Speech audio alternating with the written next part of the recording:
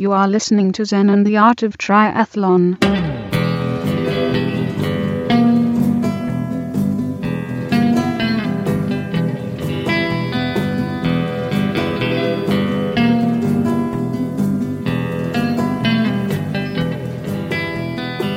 Well, hey there, all you triathlon studs and studettes.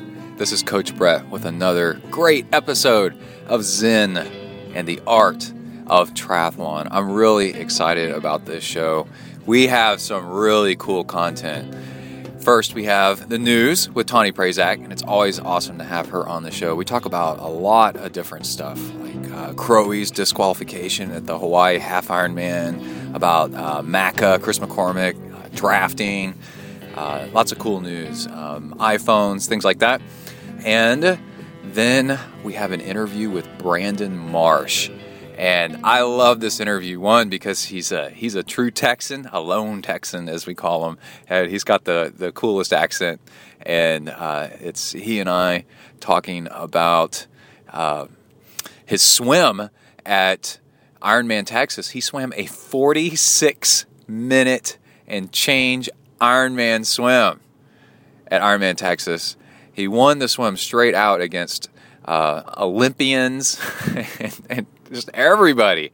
And we have almost an hour interview with him talking about how he does his swim training and then how he approached the swim, how he executes the swim. He also, I think he won the swim at Kona last year. So this is a really great interview. I worked really hard to get him on the show and track him down and make this one happen, because this one's really interesting and we can all learn tons from this one.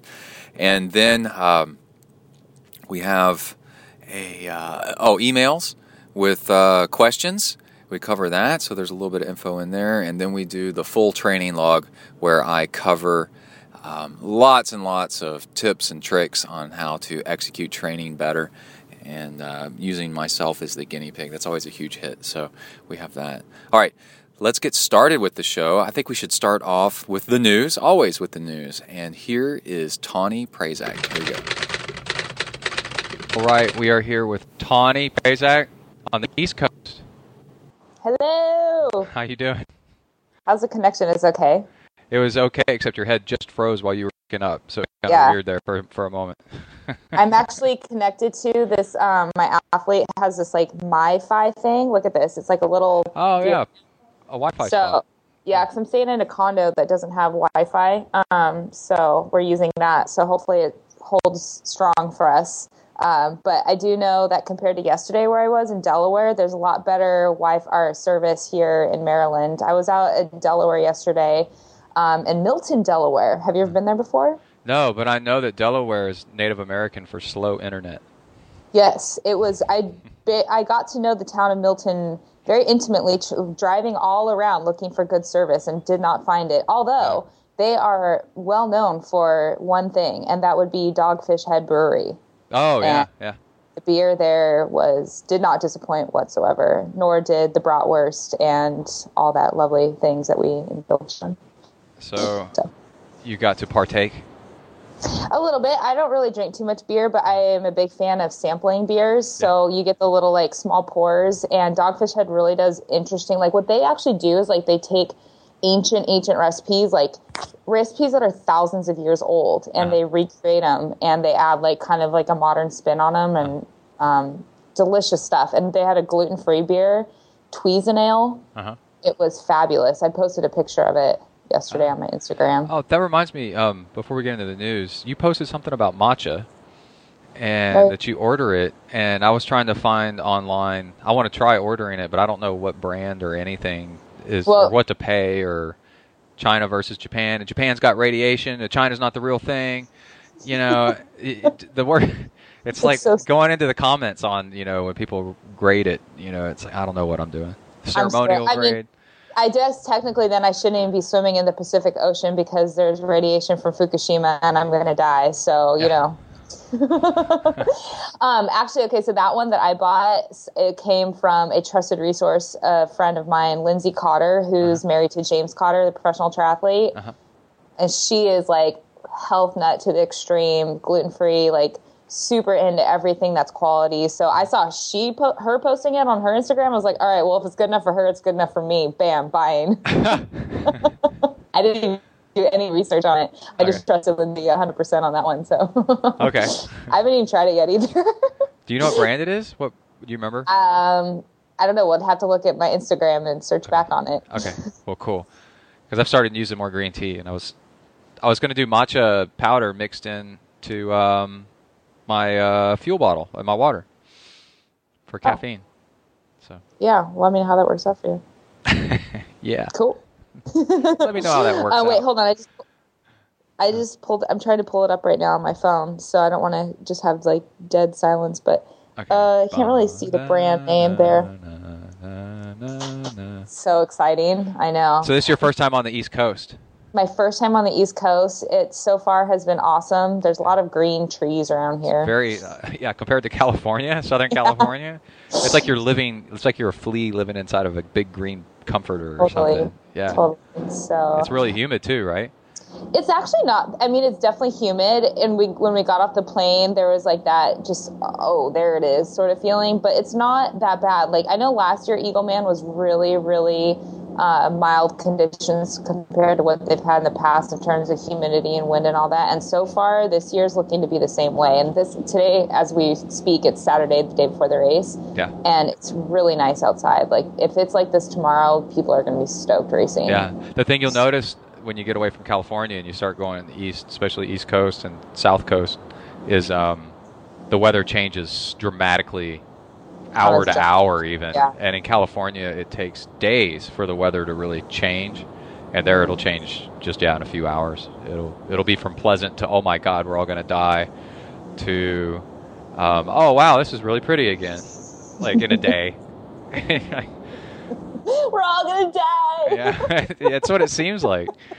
Yeah, hopefully you can experience, like a really badass thunderstorm. So I know we're here for a full week, so hopefully. Oh yeah, you'll get something. Yeah. Yeah. Okay. Yeah, that's what. Unlike California, where it takes like a week for there to be like a major shift. You'll get 2 or 3 thunderstorm events in a week in the rest of the United States.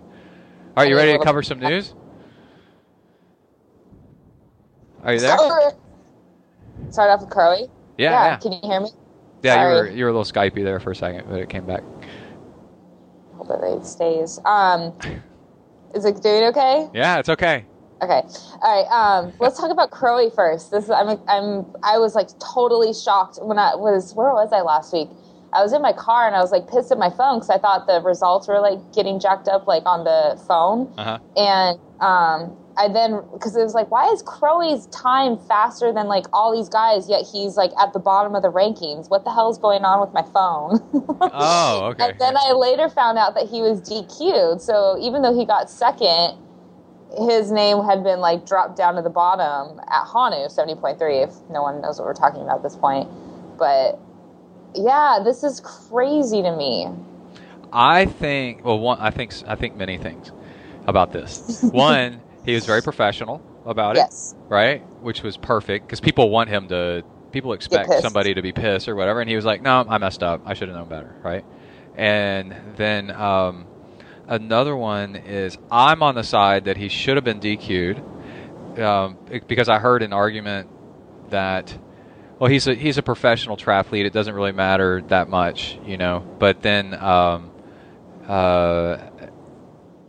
then I thought, well, if you let people of privilege, because a pro is kind of a privileged athlete, get away with breaking some rules, then other people see that and then start doing it too. Mm-hmm. And then the next thing you know, you got people, breaking rules left and right because at this race you can do that because of that. So my question though is, where was his head at? Because obviously he raced Kona last year in the same kind of sleeved tri-suit. That was the first time he had ever worn it, and obviously he didn't screw up in that race. He rolled it down like all the pros are doing. Yeah.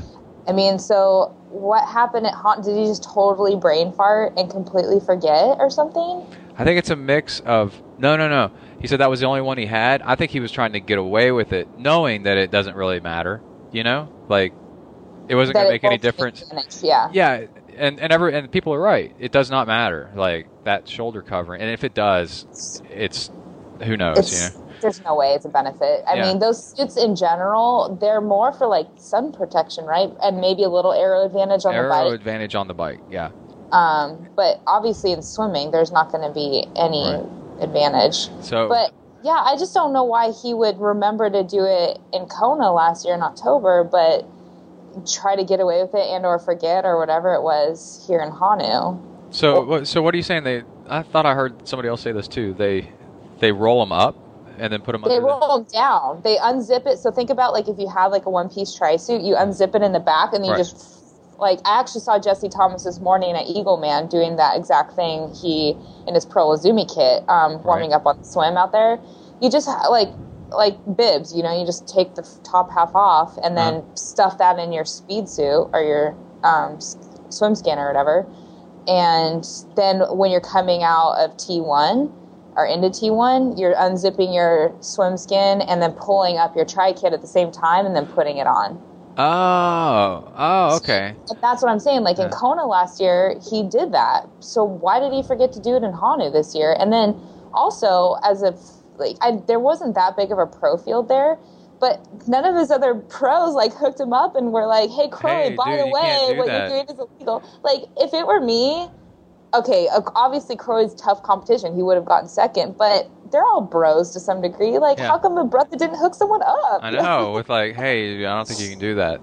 Yeah, they jacked up. Or if someone knew. I mean, maybe they were. I didn't know about. Okay, so now I understand because I was like, man, because he said that was the only one he had, right? He got to Hawaii and that was the only one he had. And they're custom made or whatever.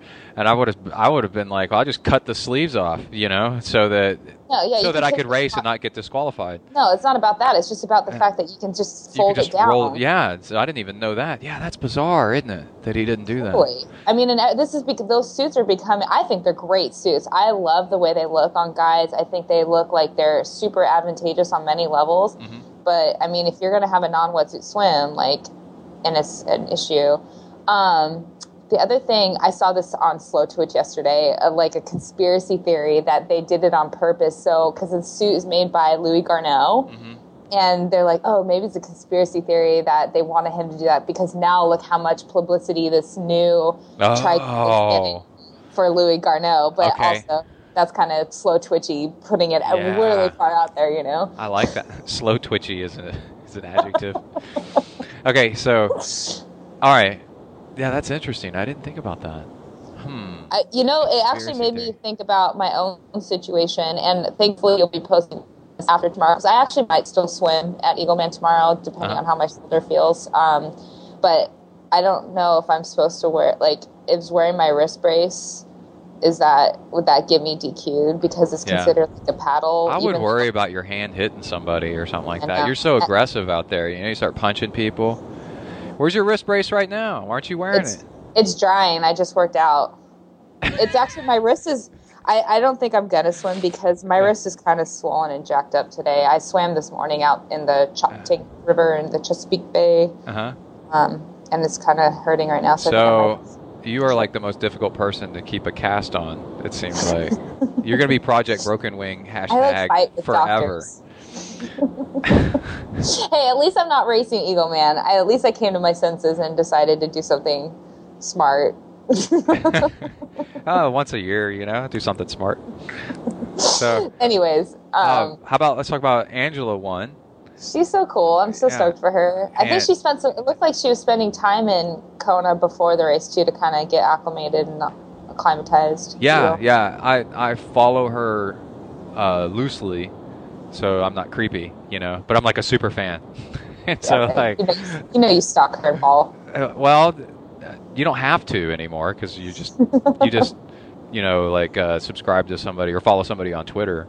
And it's crazy how much. And if they post a bunch, you don't. Yeah. There's no need to stalk anybody anymore. So it's just like, oh yeah, it looks like she's in Hawaii, and I think she was there early, and I talk with her every once in a while, and was giving her swim tips on training. Oh, cool. And she thinks that I'm a much better swimmer than I am, so I'm going with it and giving her tips. And then because I used to swim a lot, and so and I know things, And so I'm like, well, have you tried this and have you tried that? Giving her ideas. And she came out of the water with less than a minute than the leaders. And for somebody that didn't come from a swimming background, that's really good. Yeah. So I'm pretty stoked. Yeah. So if you double that, and that's Hawaii, right? So you double that and then add a little bit. So say 2 minutes and then maybe another minute or two. So 4 minutes behind, 3 minutes behind the leaders. Like if she was doing Kona, then that's not bad, So she had a great day. I mean, obviously we all know her bike is her extreme strength, but across the board, it looks like she had one of the fastest runs too. So oh yeah, she's a machine. Yeah. And I was actually impressed to see Bree Wee run her way up to second place because she just did full Ironman. She did whatever. Texas. Yeah. Yeah, because I remember her running by, and I was like, she's got a physique, like she's muscular. Yeah, this chick runs by that's just like super buff, and she doesn't tend to wear much, I think, when she runs. Yeah. So there's a whole lot of buff like hanging out. And bouncing going by, and it's not fat, and it's just like it's awesome when you watch it go by. And I was like, what the hell is that thing, and then she goes by several times probably, and then I later saw pictures in the race recap, and I was like, oh, that's Bree Wee, that's what she looks like. That you just hear the name or read the name in writing and you never forget it, Yeah. And then so I was like, oh, that's what Bree Wee looks like. Yeah. So yeah, she's pretty spectacular. And then I like her. Yeah, it looks like the race went down pretty well all around. So. Yeah, have you done that race before? No, I've never been to Hawaii. All right, I haven't either. I want to do that race. So I know it would be a difficult, like the run just looks brutally tough running on the grass and all that kind of stuff. Yeah, on a golf definitely course. Definitely bucket list race for sure. Yeah. Let's see. Okay, Apple. It's not exactly triathlon news, but I think we ought to do this. A lot of triathletes are into high-tech stuff.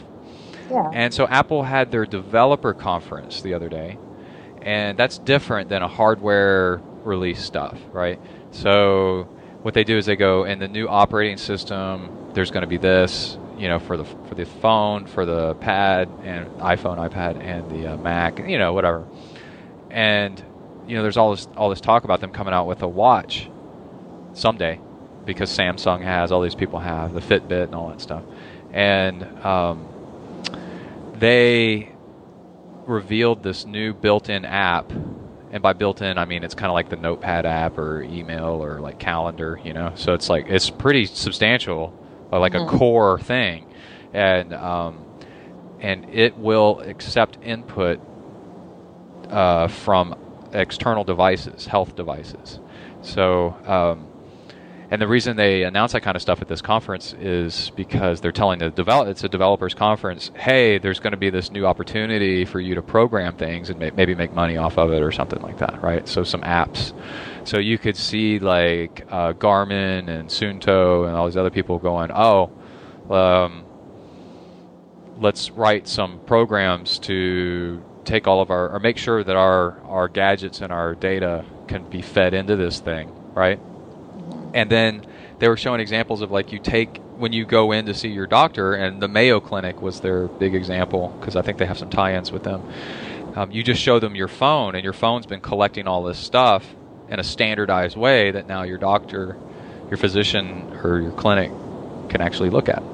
That's cool. I mean, it looks like to me then, I had a chance to briefly look over the link that you sent me, but being able to give your doctor a bigger picture of what you are doing, who you are, rather than just like numbers from blood test results. Although I did see you can have your blood test results part of this whole list. Well, just think about it. We go in to see my best doctor ever was this old guy, and it turned out he was about to retire, and that's why he was so good, because he didn't care about patients anymore, right? like the number of patients. So he would just sit there and just listen to me talk until I was done. And I mean, I've never seen a doctor. Doctors usually you're in and then they got to rush you out because they got to see somebody else, because they've got to pay off all their investment and overhead and all this equipment stuff that they've got in their clinic and whatever. And so this guy would just listen to me, and then he would give me a response, and we'd kind of think about it for a while. And I had some like old injuries and stuff I was trying to work through, and to think that a doctor is really more like a therapist, and an interpreter, trying to read through the bullshit that the patient's trying to screen them with. Well, it doesn't hurt that bad. Or like, I eat good most of the time. Yeah, I eat well. I get plenty of sleep, whatever. And it's such crap, and the doctor could work so much better if he or she knew, like, what was really going on. Yeah, that's a good point. Like, I use that Sleep Cycle app. Have you heard of this one before? Yeah. So every night I know literally how many hours I slept, and then, like, the quality of it, somehow you put it face down where you sleep, and it measures, when you're in deep sleep or not deep sleep and all that kind of stuff. And to be able to show that to a doctor, to, again, put it part of the bigger picture is a great idea. I love it. Yeah, but I just went with my dad to go to see his doctor, and he's got mild Parkinson's, and but he's got all these other crazy symptoms that they're trying to figure it out, what causes what, and they're like, well, we'll give you this medicine. There's all these, like, side effects and crap, it's just bad. And then so he's trying to tell the doctor something, and my mom is sitting there shaking her head, going, "No, that's not what's happening," And then the doctor, I realize, and then the doctor has to deal with me, because I think I know everything about everything. So I'm telling him, sleep apnea and all of it, And so I'm like, this guy, I hope that in medical school they get like a year of counseling and therapy to. Like how to do counseling and therapy, because it's getting the data out of the patients, That's a good point. And understanding the body language when a patient's lying to you and things like that, and you can, and so you can get rid of a lot of that with a standardized input, like something that they can read, that like you were saying, your blood pressure and your heart rate and all this other stuff over time, and then think about. With something that's standardized that most people have in their pocket, how that'll influence people's knowledge of health, Mm-hmm. Well, my iPhone says I'm not getting enough sleep, or my iPhone says, and everybody knows what you're talking about, oh, well, to get more sleep you need to do this, or my heart rate's too high, or like all this stuff, because everybody's talking on the same language now. Yeah, I'm sure then you could probably tie in like food logs, food diaries. Yeah, like a standardized one though. Yeah. Yeah, because like I think a huge thing is looking at macronutrient ratios for people. Like how many carbs are you actually eating? Yeah. And you like could see it on like a pie graph or something, like some of these apps do, and then being able to show that to your doctor, your nutritionist, or your coach, even for that matter, like. The idea of that is just, as a coach, like, I think we've talked about this before. It's not just helping people, like, figure out what workout they need to do tomorrow. It's about, like, making them healthier, better, well-rounded people. Right. Then you can go work out more because you're healthier. Yeah, exactly. And that sounds like cool stuff to me, because it sounds easy, like, from then the practitioner's point of view to be able to just look at data all in one spot versus having to sign into like multiple accounts and remember passwords and all that kind of junk. If everybody's coming in with an Android or an iPhone, right? So you got like two, maybe a third standard. That doctor has seen that so many times. He could be like, okay, look, you're trying to do low carb, but you're working out, so many hours a day. That low carb is too low. That's why you feel like crap. Or what? That much fat? Okay, that's a little bit ridiculous, Or but then you can compare it to other people that are around you that are doing the same thing, because everybody's got it. It'd be pretty neat.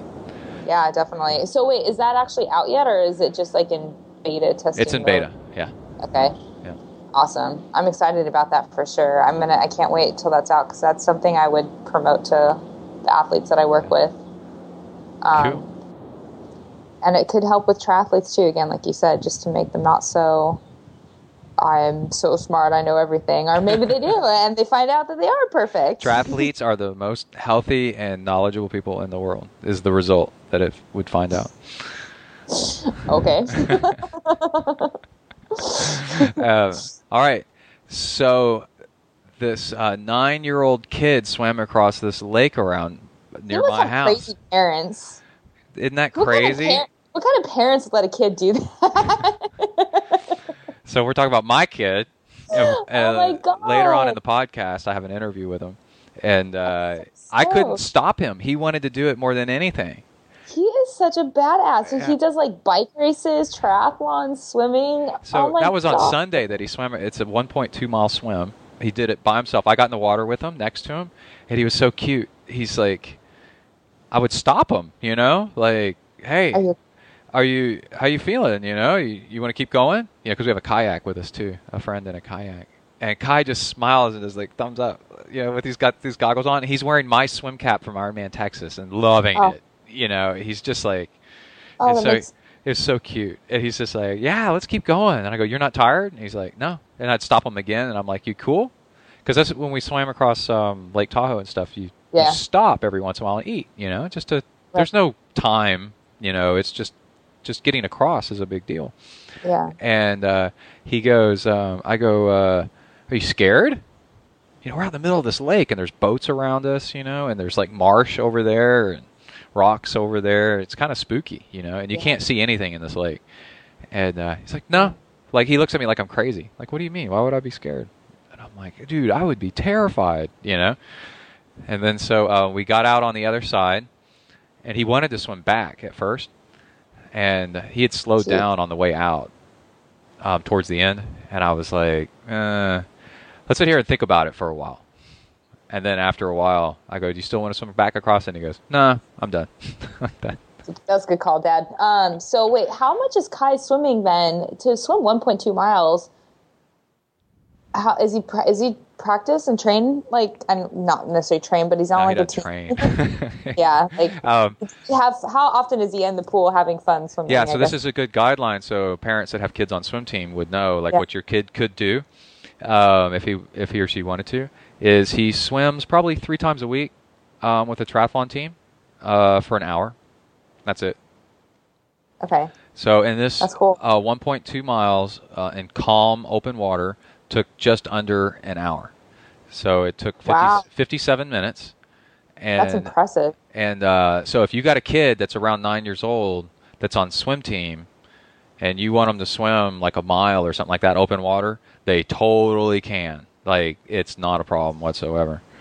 When they're in swim team, like, what's the longest distance that they'll swim in the pool? Like 500s or anything longer than that? I don't think they're doing 500s. What I did was I got in the water with them, and I stopped them every 5 minutes.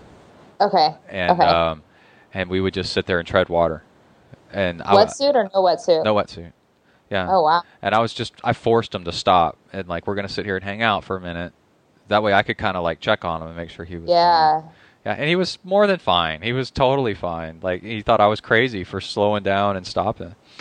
So, dude, that kid's going to be on fire. Yeah. I love it. It sounds like you guys are doing a really, like, just let him decide if this is stuff he wants to do, but... Yeah, I don't push it on him at all, because you can get burned out in swimming. He was on swim team a couple years ago, or a year ago, and we took him off after a while, or we didn't re-sign up the next year. It was too tiring, too much for him.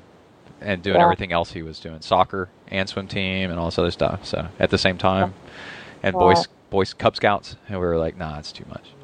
So that's cool. And wait, so he was on the news about this whole thing? Oh yeah. So I did something that a lot of people I think are don't think to do, or think that the that news companies would be annoyed by or whatever. And I immediately took the pictures by email and a video and emailed them to the local TV station and to the local newspaper. And I think the thing is let the TV station and the newspaper decide if they want to run it or not. If they do, they do. If they don't, they don't. And they did. They wanted to run it, so they did a little minute-long little video. That's the kind of news I like watching. I don't even want to watch death. I know, and it's a nice alternative. They were like so happy that somebody had sent this in. They were like, super. Did you go save a kitten out of a tree after he got out of the He was the Dairy Queen treat of the day. Oh my God, that's awesome. That's so Texas, Brought to you by Dairy Queen. Brought to you by Dairy Queen. Which is very ironic, because here's Kai doing something healthy that's probably fighting childhood obesity, brought to you by Dairy Queen. Oh, but what's really funny is he'll do anything for a milkshake, right? Oh, okay. So I told him, he asked me cautiously like a few weeks ago, so if we swim this, will I be able to get a milkshake when I get out? And I go, dude, you do this, I'll let you have a medium milkshake, not a small one, because those are huge, you know. Well, at least he kind of gets the whole idea of like you got to work if you're going to indulge like that. Yeah. So in a way, it was totally not fitting. In another way, it was totally cool. Yeah. All right. Well, good for Kai. Man, let's keep an eye on this kid. Seriously. He's no speed demon. He's not gifted, like crazy. He's just brave, So 9. I would like the concept of running more than 5 minutes when I was 9 years old would never even cross my mind. Oh, so to add to this, that the day before I took him to Sam Houston National Park where they do the Rocky Raccoon 100, and I went running for 2 hours, and he rode a mountain bike for 2 hours, real slow, but next to me while I trail ran for 2 hours the day before. He did 2 hours of mountain biking the day before. That's what I'm saying. Like this kind of base conditioning, man. Yeah. It's possible, and you just do it slow and just enjoy it, and have fun. Yeah. I love it. It's an alternative to video games, Absolutely. That's, kind of the family vibe that I grew up in too. Like, our house was always out on the weekends doing fun activities and whatnot. So it's good stuff for sure. So let's move on to another person that's kind of good, and Macca. I was impressed. Wow. I know he wins a lot of like the smaller races still, but I haven't seen him win a 70.3 or like something big for. So which race was it though? Was it Japan something? Japan 70. It was an Ironman brand one. It was 70.3. Yeah. So I mean, pretty big race. Macca just straight up won the thing, which is cool because just like you're saying, we haven't really seen him, or it just seems like he's not racing all that much, but. Man. He does a lot of the small, tiny things. Like, I know he's doing a lot with Challenge because he's, like, working with them now. And then he'll do, like, these random pop-up events in, like, Thailand or wherever he's living these days. But in terms of, like, an actual, like, Ironman brand event, I haven't seen him do anything for a while. Yeah. And let alone get a win. Apparently, he won... and the top 3 guys, including him, were all part of what is that place in Thailand where the training facility? Oh, yeah. Thaimpura or whatever it's called. Yeah. I don't know how to pronounce it. It's something Pura, yeah. They all trained together there, so they swept the podium. So it's this training facility that he got hired by as a consultant or as their VP. Incredibly amazing. It was so worth it. Like he actually moved his whole family out there. Yeah, so he moved. He became like their brand ambassador or their VP of something, and he's in charge of trying to get people out there to live and train and stuff. And it's like, it's just unbelievably cool. Tawnee Prazak? Tawnee Prazak, is that how you pronounce it? Probably Tawnee Prazak. Yeah, and he's the executive chairman of the island's facility. And I want to go there. It's in Phuket. Yeah, it looks pretty amazing. Yeah. So and he's also, big with the challenge races, so it was kind of cool to see him do an Ironman one and win. Yeah, I think he's 40. He's right around the same age as like these guys, early 40s. So yeah, he's 41 or 42. I'm still under the impression that 40 is the new 30 when it comes to a lot of these guys in triathlon. Yeah, I think because I'm 41 or almost 41, and I'm 40, and I feel like I'm just as fit and as strong as at any point in my life, but really? the urge to go train for Ironman at that level is just kind of fading a little bit. Like to be super super competitive at uber long distance, you're like, man, I kind of want to enjoy some other stuff, Yeah. So and at that level, these pros, you can't afford to be 1%, 2%, 3% off. You got to be all in, and he's got kids and stuff like that. So 3. Yeah. Little ones. Actually, that reminded me. So it was a year ago, or just about a year ago, he was actually out in Southern California. Mm-hmm. And this was really cool. I've been able to race with him several times now because Macca is one of those guys that loves to come out to the local events. Uh-huh. And Last year we both did a double. It was a sprint triathlon on Saturday, which we both won overall, which was really fun being able to share the podium with Macca. Are you serious? Yeah. It's a small race. It's the only race I've ever won overall. And actually, it just happened again today. It's in Huntington Beach, California. So, and then the following morning, there was another race that was like several hours away from the coast, or maybe not that long, like a couple hours more inland, that we both showed up to. I didn't win that one too. Of course he did, but unfortunately I was like second or third overall. Oh, golly. How can you live with yourself? I know. I was like, I went home and cried for the rest of the evening. It was really depressing. Just kidding. But no, that's, one of the things I've always liked about Macca is that he... say what you will about him, but he loves the sport, and it's really clear. Especially, I've been able to kind of silently watch him interact with people at these small, like, mom and pop races, and you can just tell he really loves it. Like, he's like, "Sure, mate. Like, I'll sign your leg, whatever." Yeah, sure, whatever. So I love him. He's so cool. I definitely have a good fun times for sure. So okay, but yeah, I'm stoked to see him win 70.3. Do you know what he's like? Is he making, like, is he trying to go for Kona at any point or anything like that? Or is he just sort of like going with the flow? I don't think so. When is Roth? What if he's going to race Roth? July, usually, I think. Yeah, maybe he'll race Roth. He probably will. For people that don't know, it's Challenge's premier iron distance in Germany, and it's incredible. So it's their Kona. I would go out there to drink the beer. I've seen pictures of like the spectators at that race too, though. I mean, it's known as the fastest course in the world, right? And then also one of the best spectator scenes that you've ever seen. Totally. So yeah, it looks like the Tour de France with crowds like 5, 6 deep, 10 deep, on either side, as people are trying to ride and run through it. Yeah, looks awesome. Yeah. All right. So I have an idea about undercover drafting marshals. And this goes back to a news story where at Brazil, somebody has a blog where they post drafting cheaters. Oh, really? Yeah, and that's where this all came from. So he posted a bunch of... This is just what he does, And I'm sure there's good and bad of it. A lot of stuff is shown. But then some people get shown as drafters when they're not really, and it causes controversy. Because everything perspective from the camera, and like... It's hard to tell sometimes. But this one, what was her name? You said Sarah... Sarah Gross. She won overall. Yeah. Her first time winning an Ironman. Her first Ironman ever to win. She gets... special coverage in this blog of tons and tons of photos of her drafting, quote unquote. There's video too, right? Behind these huge packs of guys, and but if you know anything about the sport, this is more of a problem that pro women talk about, that they get stuck in with really fast age group guys on the bike. Extremely valid point too. Yeah.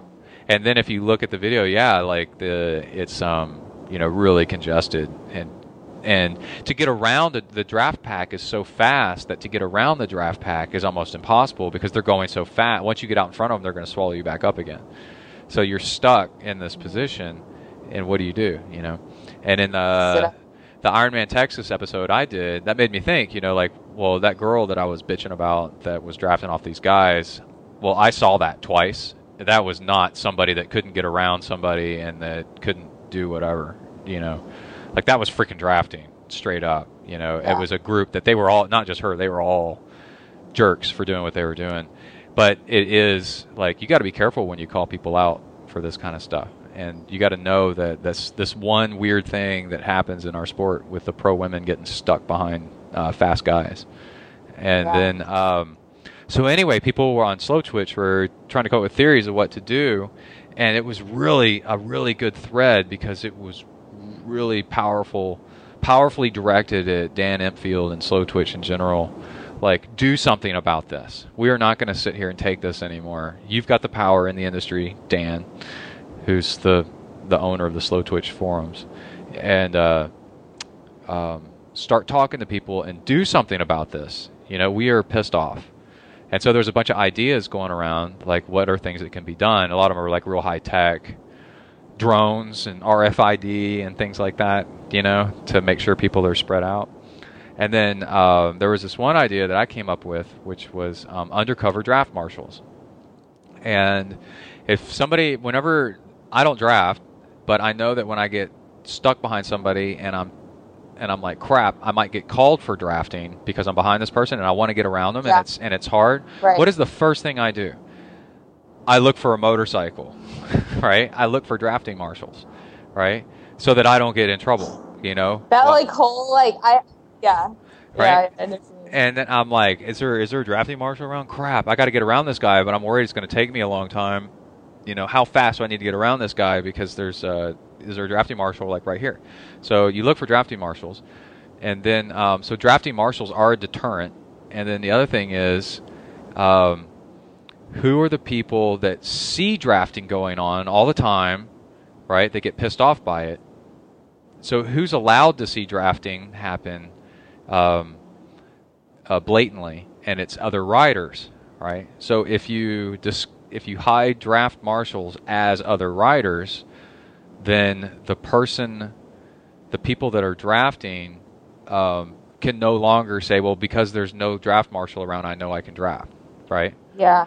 And then the hidden draft marshals would be embedded, and so they would actually see it happening and be able to call people out because they look just like anybody else.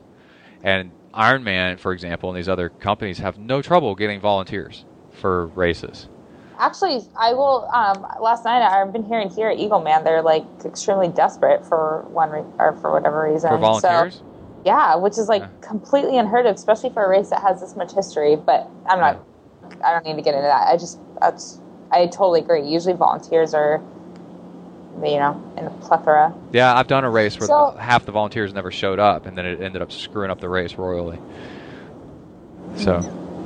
Yeah. That's an interesting concept. The undercover. So would they be on motorcycles still though? The undercover. No, they're on bicycles. They're marshals? riding. They're riding. They look just like another triathlete riding. Okay. Oh, so you basically have people go out to ride, but wouldn't that just create more traffic if you already have a couple thousand people on a course? You only need 10. Yeah.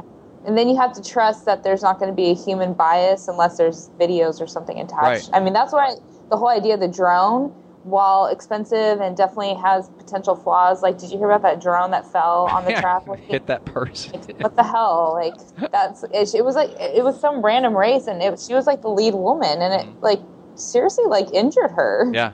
Yeah, there's drones. There's RFID where you can tell how far apart people are somehow. Yeah, I'm here. Can you hear me? Hello? Did I lose you? Oh, yeah, we're good. Okay, we're good. All right. I think we're good. Okay. So, yeah, getting back to Sarah, though, did you read her blog by any chance? No, I read an interview with her on Slow Twitch. I didn't read that. I read her blog, and the only reason I read it is because the real Starkey, commented on Twitter. It was he's oh, basically she's admitting to drafting here, some BS, just trying to create real Starkey commotion. And I saw a couple people follow up and be like, real Starkey, you're unfollowed after accusing her of drafting. Yeah. But basically she kind of touched on it and was just saying dude, you just get stuck behind these massive packs of age group guys, and it's what the hell are you supposed to do? You can only make so many surges before you just have to sit up out of your bars and be all right, well, I can't sit on the back of the pack, but I can't go any faster, so here I am now 15 miles an hour or whatever it is. Yeah. Well, but you're doing 25 but without having to try. But you can't get around that because it's 25. You're still getting the benefit of the draft. It's 25 without trying, but you can't get around them because you need to go 25 as soon as they swallow you up again. And then that's the other thing. They see a girl pass them. Guys get motivated all the time. I let some girl pass me, and then they catch up with her again. Oh, God. And then Can I tell you how many times I've seen that happen in training? People I don't even know. I'll just be climbing a hill, and I'll pass a guy who's going kind of slow. All of a sudden, as I pass him, not even necessarily trying to, just riding my own ride, and thinking, hey, whoa, what a surprise! There you are, right on my butt, passing me back. Yeah, it's not always a girl thing. Like, because I'll pass somebody, and the next thing I know, they're going harder to try to keep up with me, and then, but I've done it, a girl will pass me, and I'm just so inspired. I'm like, holy shit, that chick's badass, I gotta try to ride with her for a little bit, and then I give up, One time, I caught up to a pro female a long, long time ago in a race, and Andrea Fisher. I go, hey, Andrea, because I had interviewed her or something like that. It's Brett. And she goes, oh, hi, how you doing? And we're climbing up a hill. And I go, okay, well, I'm done now, like that, and then fell off because I could not keep up with her at all. I just wanted to say hi, like that. So I know my limits, Yeah. Yeah. It's a sticky situation, though. It's like, I think the easy solution is just going to be separating the pro starts more adequately from the age groupers. I mean, what's the problem with doing that? That's an easy solution. Yeah, I'm all for it. And I know that was the issue in Kona, and the women not feeling like they were getting a fair race. Yeah. So we'll see what happens. Wow. But I did not know that you won a race overall. I'm still thinking about that. That's pretty bad. Oh, well, it's just like a small race. Yeah, so. Still, though, that's pretty cool. Yeah, my one victory. It was fun. It definitely was it's a good feeling, no matter how, no matter what the field is like there. It was a sand run, too, on deep sand in the beach. Yeah. So that was tough little morning. Well, that's because you're a grommet kid, you grew up hanging on to somebody's swimsuit all the time, so you know how to do sand. Yep, that is true. All right, so do you have any insider info on Eagle Man? Well, even though this is by the time you post this podcast, Eagle Man will be old news, I'm guessing, because we're the day before the race now, so anything I can say at this point is going to be old news. But let's see, maybe I'll make some race predictions and see if they come Oh, yeah, through. you should tell me like what's going on. We'll post it, and it'll be funny listening after the race what actually happened. Okay, so how's the weather going to be, do you think? It's going to be fantastic? No problems? Well, I've talked to the locals, and they're all thinking that it's going to stay pretty mellow. Okay, cool.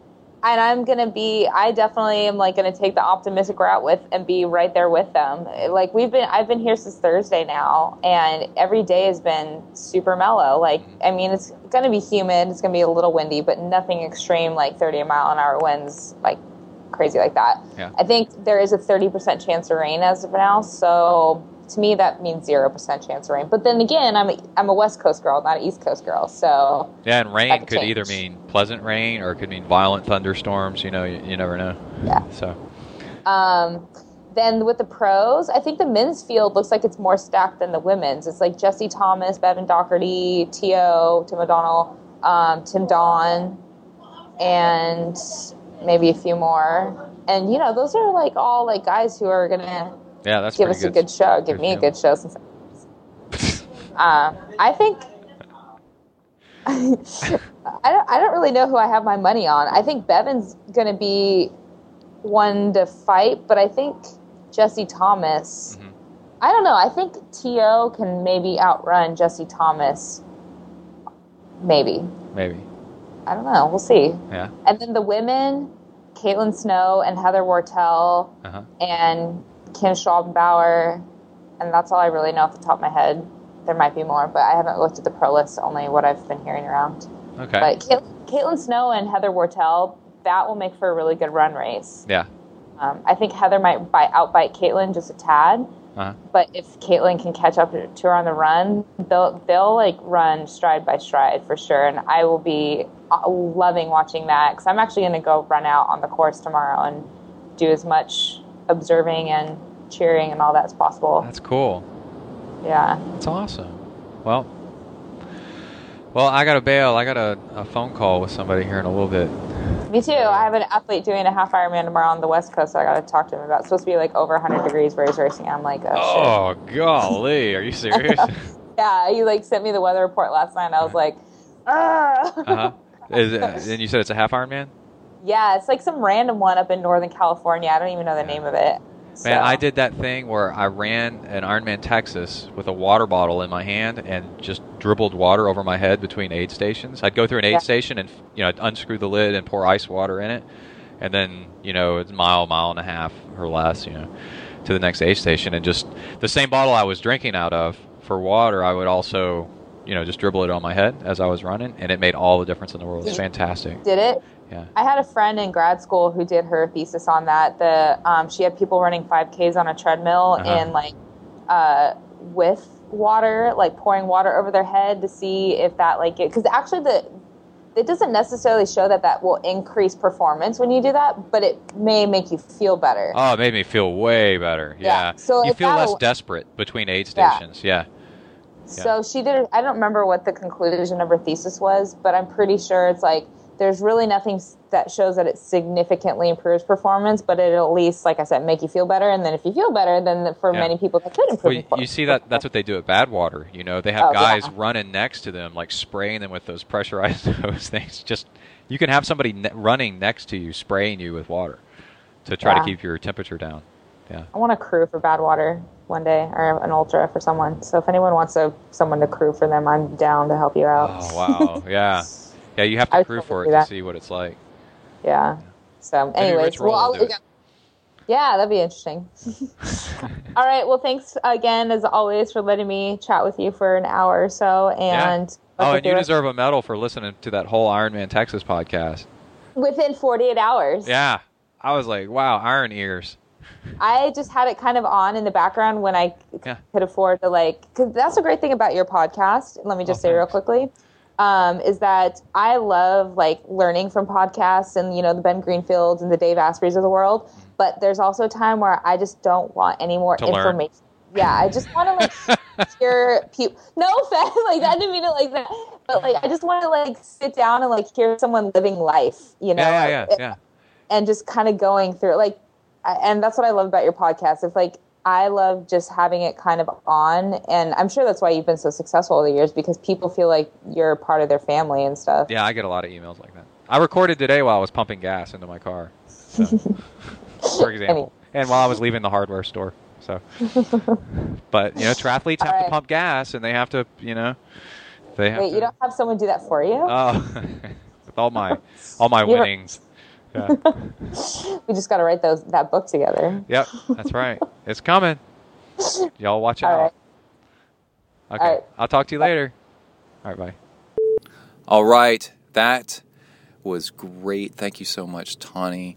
I'm looking at my notes here. We need to mention some sponsors. Let's talk about Compete Hub.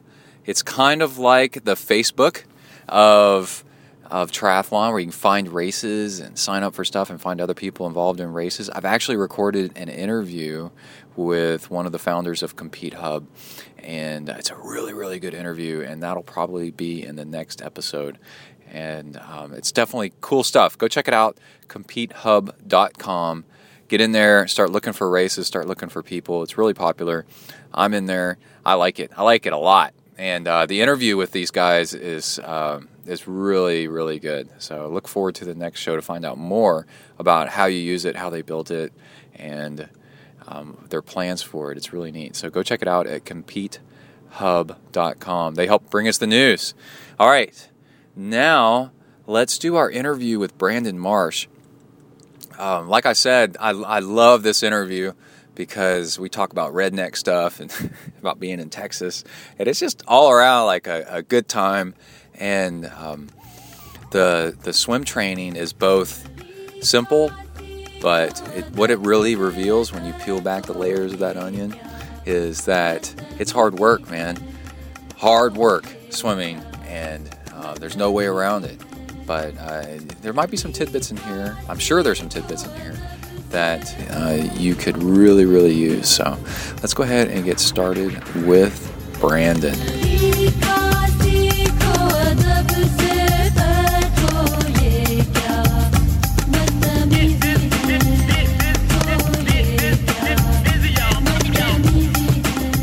Who's that now? Yeah, I can hear you just fine, man. All right. Cool, dude. Well, I just went ahead and hit record just to warn you. So. Okay. Is that all right? So don't drop any F-bombs or crazy stuff. No, actually, you can, and I encourage it, because then I just bleep them out, and then people wonder what in the world you said. Right. So that's cool, man. So I don't want to take up too much of your time because I know you're out doing stuff and out and about.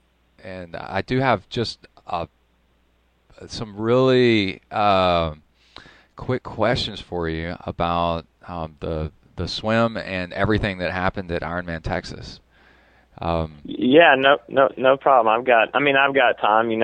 I'm cool. on my way actually to Arizona for a training camp with Paulo's squad. Amy's in Chapel Hill doing Raleigh tomorrow, and cool. So I've just been helping my dad with some rednecking stuff at their house in Glen Rose. So what does rednecking stuff mean? What were you doing?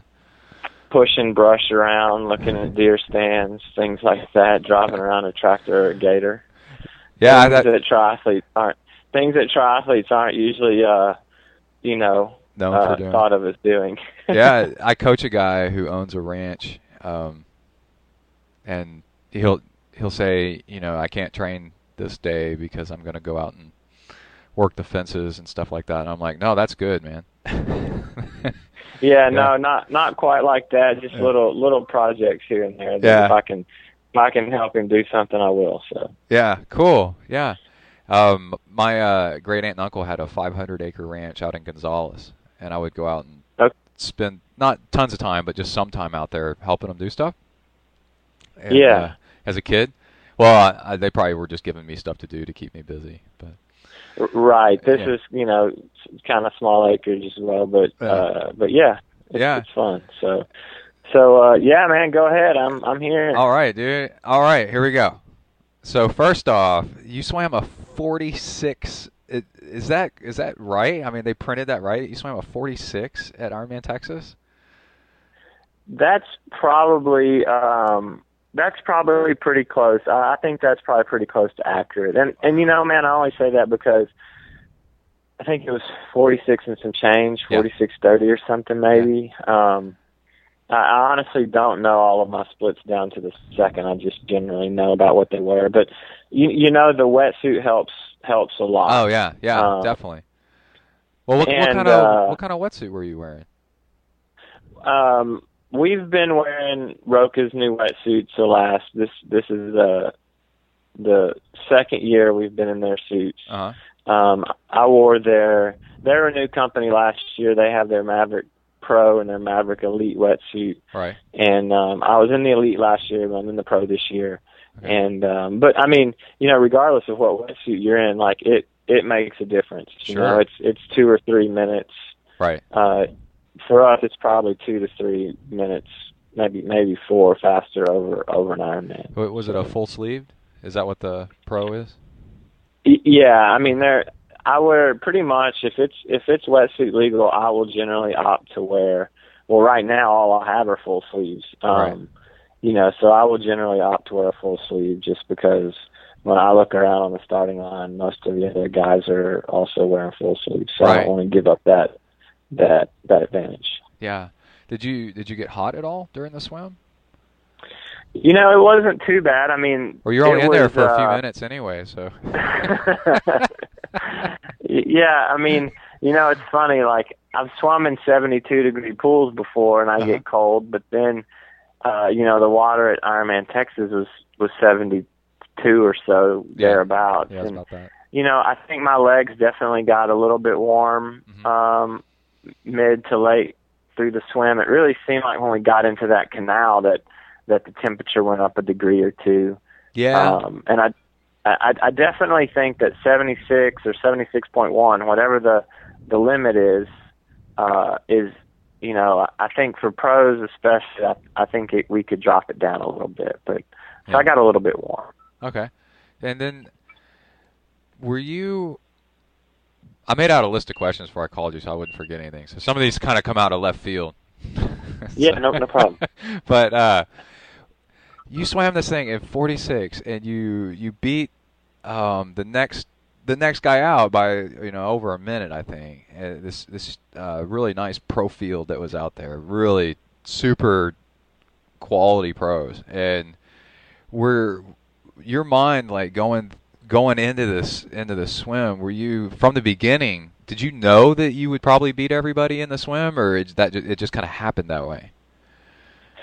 Actually, it really just kind of happened that way. I mean, Stephen Bayless always swims very well. Yeah. Balaj swims well. Bevan is very, very good athlete. I mean, Bevan went on to win. Yeah. He's kind of good. But I was actually, I was really surprised. I started out fast. I mean, we all kind of start out fast, and then kind of immediately I was in the lead, and then I felt a little tap here and there on my feet, but I had figured on there being about 5 or 6 of us, 4 to 6 of us come out of the swim together. And when we made the turn at the far end of the course, you kind of make 2 left-hand turns, make a U-turn basically. Right, yeah. I had kind of checked at the second buoy, and before we came back, and it looked like I had a little bit of a gap, which was actually pretty surprising to me. So, yeah. I didn't really speed up, or I just tried to maintain my pace on the way back. But to come out of the water with 1:15, 1.5 minutes was actually quite surprising. Did it ever cross your mind to I don't know if it would have crossed my mind to pause and let people catch up so you could draft off of some other people, or you were just like, well, you were swimming your own pace and it wasn't that bad, so just keep going? Well, in the swim, I usually just try to swim my own pace. Yeah.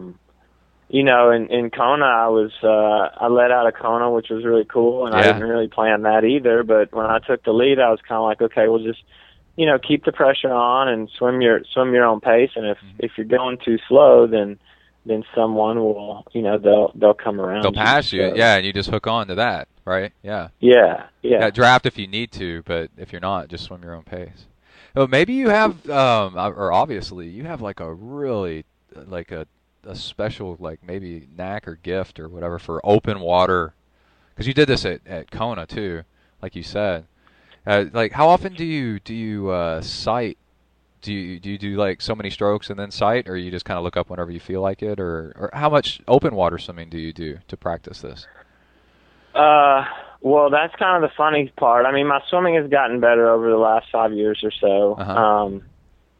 And I think some of that is just sticking to a program and actually swimming more than I used to swim in training. But if we're with Paulo's group of athletes, or we might swim some open water, but I don't really swim open water in Austin. Right. Like, very seldom, and so, I think it's just been, and as far as sighting, so I don't really swim open water that much. I feel like the majority of your fitness, whether pro or age grouper, comes from pool swimming, and then there's the comfort level of open water swimming, but for sighting, I sight really frequently. I'll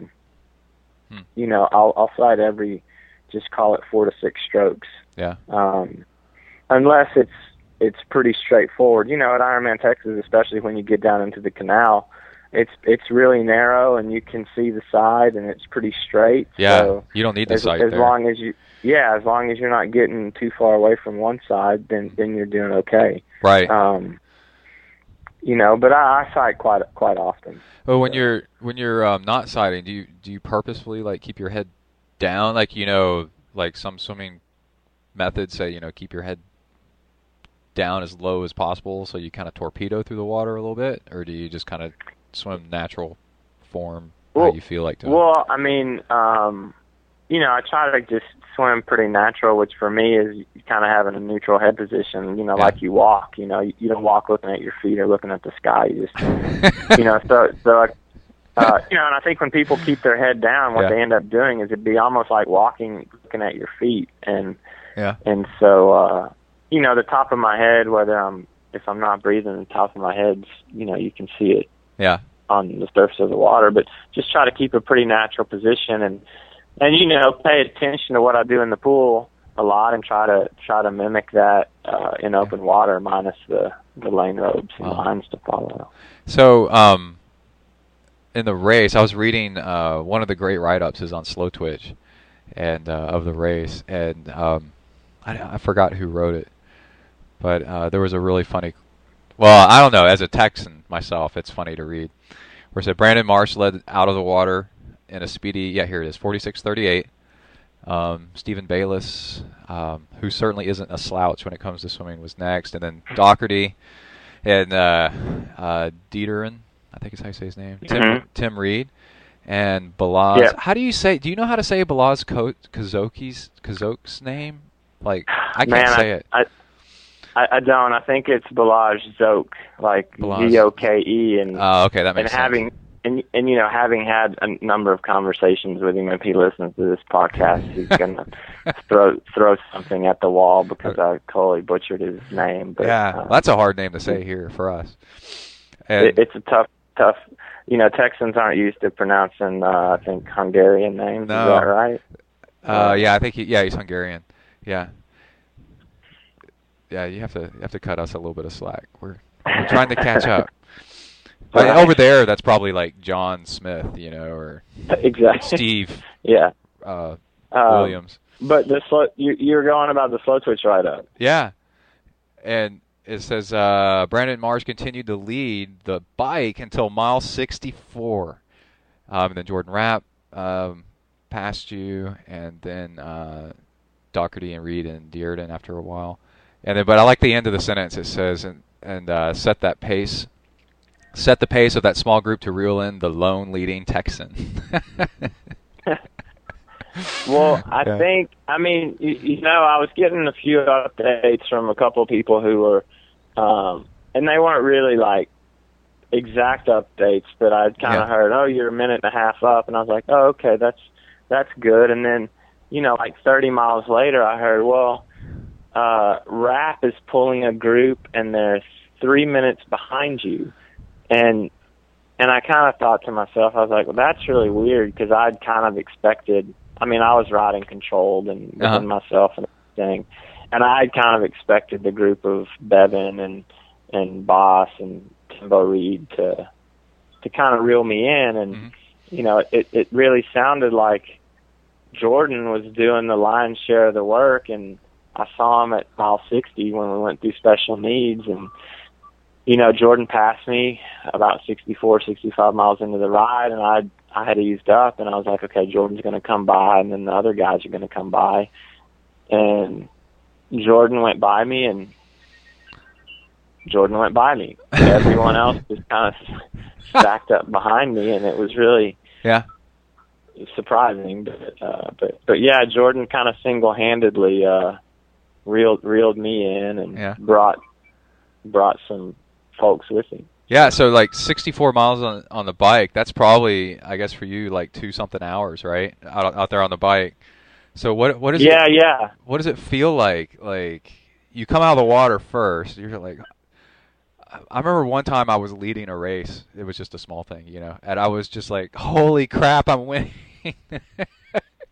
Keep going, Or do you have to, like, you said you rode within your own limit, but like 64 miles into an Ironman, you're winning the whole thing against guys like that, Are you freaking out, or are you just, this kind of thing happens and you just play chess with them for a while and kind of see, because there's a marathon after all this, Well, yeah, it's a great story. Hey, I led the race for, like 4 hours, and then I got AIDS.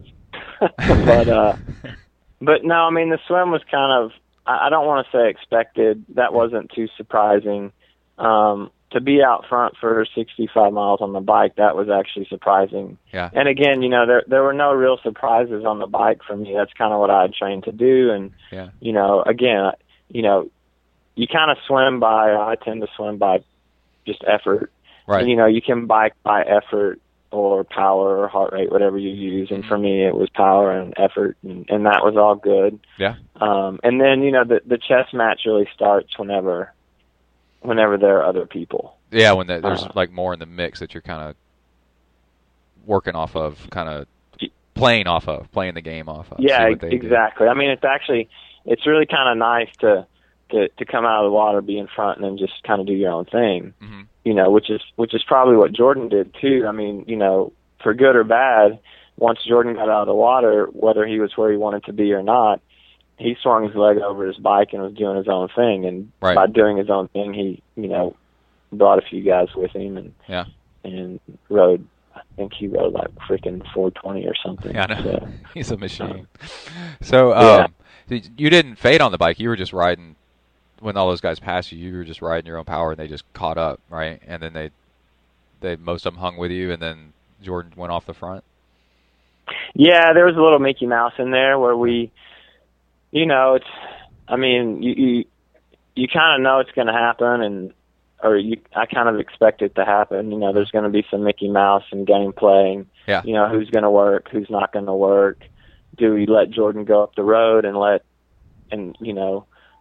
mamby-pamby around so much that Jordan puts 10 minutes on us, and Justin and Chris and whoever's behind us actually end up catching us, So eventually you kind of have to, you play the game a little, or, if it's not too hard, or you're not burning too many matches, then, maybe you're the aggressor a little bit. Do you minimize the damage or whatever? So. When you pass somebody, do you feel like both of y'all are doing this, like scoping each other kind of up and down to try to read signs of how fatigued the other person is, if they're having a good time or a good day or not, and like try to read into their body language at all? Oh, I think some of that goes on. I mean, obviously it's easier to do that, and people are really good actors too.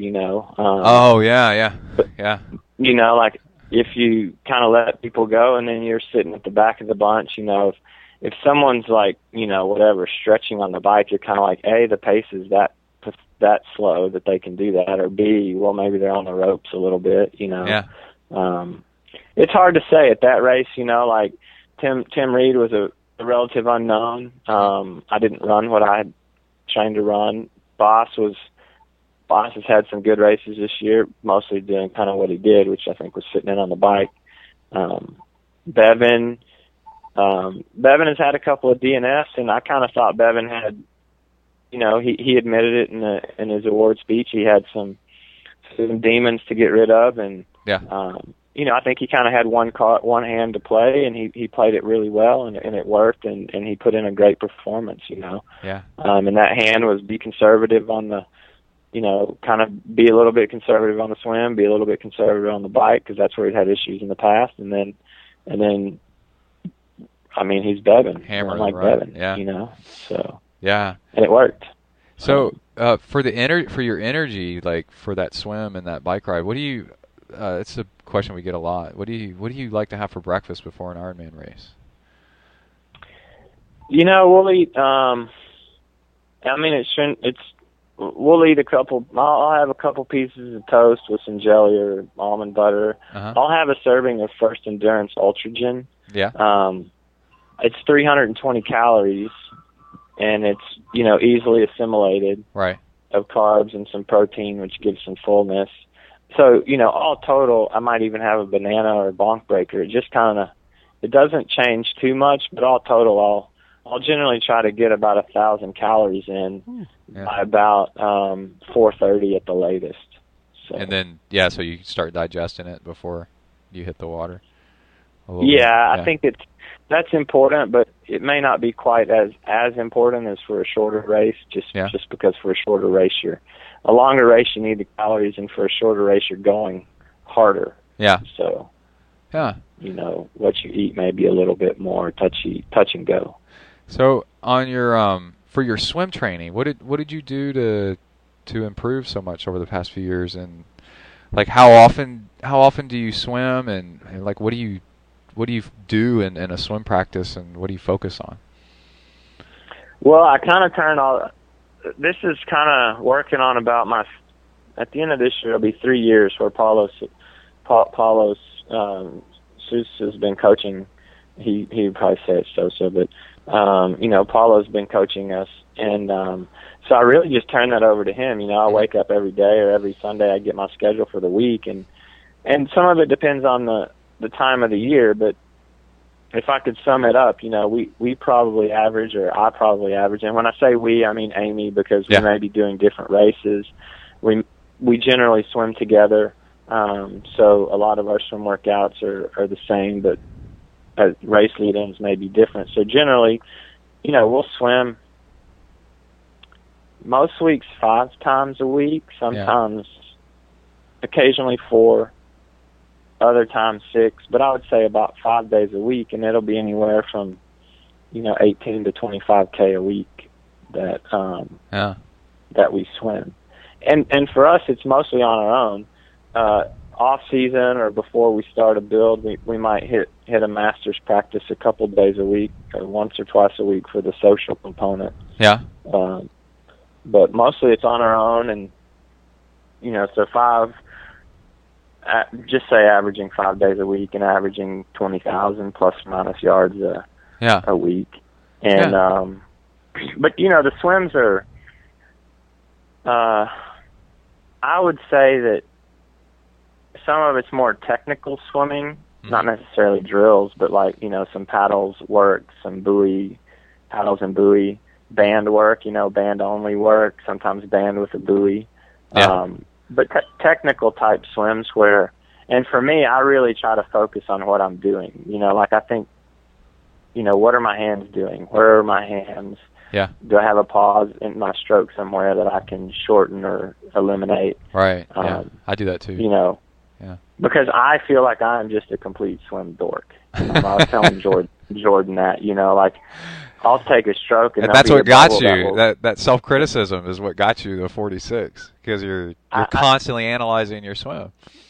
Yeah, I think so. And I think a lot of people lose, like they just see, oh, well, I have a 3K swim and it's 100s today, and they go bang it out, or they make sure they hit their lap time every time they finish their 100 instead of actually trying to pay attention to what they're doing when they swim. Are you grew up on swim teams or something? Were you on swimming in high school? I think I read somewhere. Yeah, I did. It was funny. Jordan and I were talking about this after the race, and one other guy, and I said, I was a nerd growing up, like salutatorian in my class. I went to high school to go to college to get a job, and I swam all throughout high school, but I was a year-round swimmer, but I was a once-a-day swimmer. Mm-hmm. I went 456 in the 500 yard free, 203 flat in the 200 IM. Yeah. And those are my main, those aren't even impressive, but those are my PRs, Yeah. And I think if I stopped running and biking, threw some weight around in the gym, I could probably hit my PRs, 20 years later. Yeah. Yeah, that's cool, man. Well, cool. That's what I had on my list of questions I wanted to ask you. That's insightful stuff, man. I think a lot of people wish they could do that, but then it's 5 days a week. It is, 4,000 meters or yards a pop. There's no shortcut, right? There's no real shortcut, and I think obviously there are athletes who you can watch kids who swim. There are kids who just have it, and then there are kids who may never have it. Yeah. But regardless of where you are on that spectrum, I actually really think that, if you don't just have it, then you need to pay attention to what you're doing, know what you're doing. Just try to develop some kind of bodily awareness, where you know where your hands are and what your feet are doing and what your hips and legs are doing. And it sounds kind of, whatever, touchy-feely, but there's a little bit of truth to that, I think. Right. So. Yeah, I know. Like a really good thing is to take a video of yourself, have somebody take a video of you and show you how you're swimming. You'll see a whole bunch of stuff. Send it off to somebody. Post it on Slow Twitch. Oh, well, yeah. Yeah, but see, then if you do that, you'll get a bunch of people who think they know what they're doing telling you what to do. But exactly. No, the video is very true. It's like, oh, wow, I look like that? Yeah. I thought I looked like Michael Phelps, but really I look like a controlled drown. A jellyfish or something. Yeah. Jellyfish with a seizure. Yeah. Well, cool, man. What do you cool. What races you got coming up next? You and Amy both. Well, Amy's probably after this gets posted. Amy's doing 70.3 Raleigh. She's going to Frankfurt July 6th to race out there in Germany. I'm gonna do keeping it kind of local this year for a little bit. I'm going to do 70.3 Lubbock at the end of June. Oh, nice. Yeah. And then I'll sort out one or two other halves, and then I'll probably do a mid to late season full. I might do Wisconsin or Lake Placid. Lake Placid's not really that late, but one of those two. And then hopefully Amy qualifies for Kona. I'm not trying to go this year. If she goes, I'll go there. And if she does the late season race, we might close out our 2014 seasons at like Cozumel or something. We haven't really decided. Yeah, that's cool. So. Yeah, I talked to pros that are partners in it, and it's funny, you know, they try to get into races together, you know, to save money on the travel and everything. So it's kind of it is. It's fun, and then, you know, one of the parts that, I mean, you're fortunate because, you know, you get to train and race with your partner and do something you both really love, but then at the same time, if you're training while they're building, or you're resting while they're building, it can kind of suck. But, you know, and then if you're both building for the same Ironman, then it's like, you know. Oh, yeah, you get in sync. It's pretty cool. It can be a grumpy household, too. Oh, yeah. Yeah, that's true. Yeah, because you get tired at the same time. Yeah, both. Yeah, both at the same time, exhausted. Yeah, so we'll see. What's next for you? Let's see. I might do Pflugerville. There's like a sprint try in Pflugerville. Yep. Mm-hmm. And we do the Iron Baby in the fall, which is a self-supported Ironman here in College Station that I put on. Okay. And you're invited anytime you want. You feel like doing an Ironman. You know, just for I don't know. You know, just for charity, just do an Ironman. Yeah. And then I think the $800 ones are good. Yeah. You know. And I think I don't have anything else. Oh, I might do Austin 70.3. I've never done it before, oddly enough, so I might do that. My wife did it last year, and the course is just kind of blah, you know, but it's close. Yeah. You know? So I thought, well, maybe, you know, be something cool to go do. Well, cool. If you do that one, chances are pretty good that I'll see you out there sometime. Yeah. So. Well, good luck at Lubbock. I've done that. That one's hard, man. Yeah, really it's tough. We can throw anything your way. But, yeah, let me know, man. If we need to cover anything else or something comes up, just give me a shout. I appreciate it. Yeah, cool. And how do people get in touch with you? You know, they can, if they hit our website, they can go to, it's team, TEAM-MARSH.com. Mm-hmm. And we're both on Twitter. But yeah, if they hit teammarsh.com, we try to keep things updated there. Right. We got a contact form or an email link. So. And so you do you do full-blown coaching services? Right now, it's mostly just one-on-one stuff. We've got a couple programs where, you know, people want an Ironman program, then, you know, we can probably knock that out for them. Or, you know, you mentioned you're doing like Pflugerville, which is in a week or two. Yeah. We've got a series that set of workouts that we're trying to gear around the Texas Tri-Series, which is, you know, those Central Texas-based races. So like Pflugerville, and it follows up, I think, with Couples and Jack's Generic, and then Austin, and then the Kerrville race in the September, I think it is, or not be October.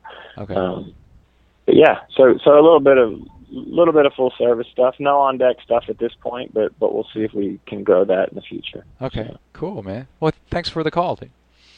You bet. Thanks for it as well, and we'll just see you when we see you. All right. Have a safe trip. Bye. All right. Thanks for that. Bye. All right. Thanks so much, Brandon. And I think we might get in touch with him some more in the future over more shows about more swims that he's doing, and you know, more tips and advice. You know, does he do the ankle band thing? Does he use hand paddles? You know, what are his swim workouts exactly like? You know, what kind of gear does he use? What does he focus on? And we kind of glossed over that. There was so much other stuff in there that I think there's more we could get out of him. And he sounded like he'd be really happy to talk with us. And so let's go ahead and get started with, let's see, are we going to do questions? I want to mention that thing about Kai that Tawnee and I talked about. Let's mention Sufferfest. Sufferfest is hugely popular. It's indoor training videos. And I've been emailing back and forth with the founder, the owner of Sufferfest, and David, and he's super cool. And he's on an interview quite a while back when they were they'd been around a little while, but kind of getting started. And it's just such a great product, and it is just masochistic, death wish kind of workouts and fun. And so you load it on your laptop or whatever you want to watch it on, and there's music and text prompts, and they yell at you and make you go faster. You got to go check it out, Sufferfest.com. And you can get a discount on Sufferfest if you use a discount of 10% if you use ZT Suffers. And the way it works is you download the video, and then you load it on your computer or play it through your TV. And it's just fantastic. It turns an hour-long workout into so much better stuff. It makes it so much more exciting. There's lots of scenery. It's footage shot during races. And the latest one I noticed was that it's now, instead of just cycling, it's during triathlon races. And so they're like, there goes that chick. There's that female pro. Pass her. And I don't know. It's so funny, man. It's great stuff. So again, Sufferfest, discount code of 10% with the code ZT, as in ZenTri, ZT Suffers, all one word, all caps. That's important stuff. You can't forget that. All right, and let's talk for a second about Kai. I mentioned at the beginning of the show in the news that Kai swam across Lake Bryan, and Father's Day is coming up. By the time you get this, it might be Father's Day, and Emily is printing out a picture and framing it for me to have of Kai and I swimming, getting ready to swim across Lake Bryan together, and maybe she's doing a collage. I don't know. I'll have to wait and see what it is. But what a father-son fun thing to do, and just amazing, man. So amazing. My son, he wanted to swim across Lake Bryan, and he wanted to swim across and back, and we just swam across. And he really did it, and the whole time he was just fine, absolutely fine, no problem whatsoever. He slowed down towards the end as it was getting to be a little bit hard for him, but it was a good time. And I felt so proud of him, and I felt proud of myself, that I raised a kid. I had something to do with this. I helped raise a kid to be able to do something so amazing. And now, not only was he on TV, we sent the photos and video to the local TV station, and they ran a short blip on it, like less than a minute. But now the newspaper wants to run an article about him in the Sunday paper, and it's so cool. And this isn't really about Kai. This is about you. You can do this with your kid, and it doesn't have to be swimming. It can be anything. Kids are capable of so much, and as long as they're having fun, they can just do tons and tons of stuff. So take them with you, see what makes their eyes brighten up and what they like to do, and encourage them to really go for it, and find out more about it. And 1.2 miles, age 9, no problem. And he's on a triathlon team, but they only swim like 3 times a week, maybe an hour, and that's lots of sitting around too, And so if you got a 9-year-old kid that's on swim team and does fine, your kid could do this too. So, man, I'm super excited. All right, let's read some emails and answer some questions.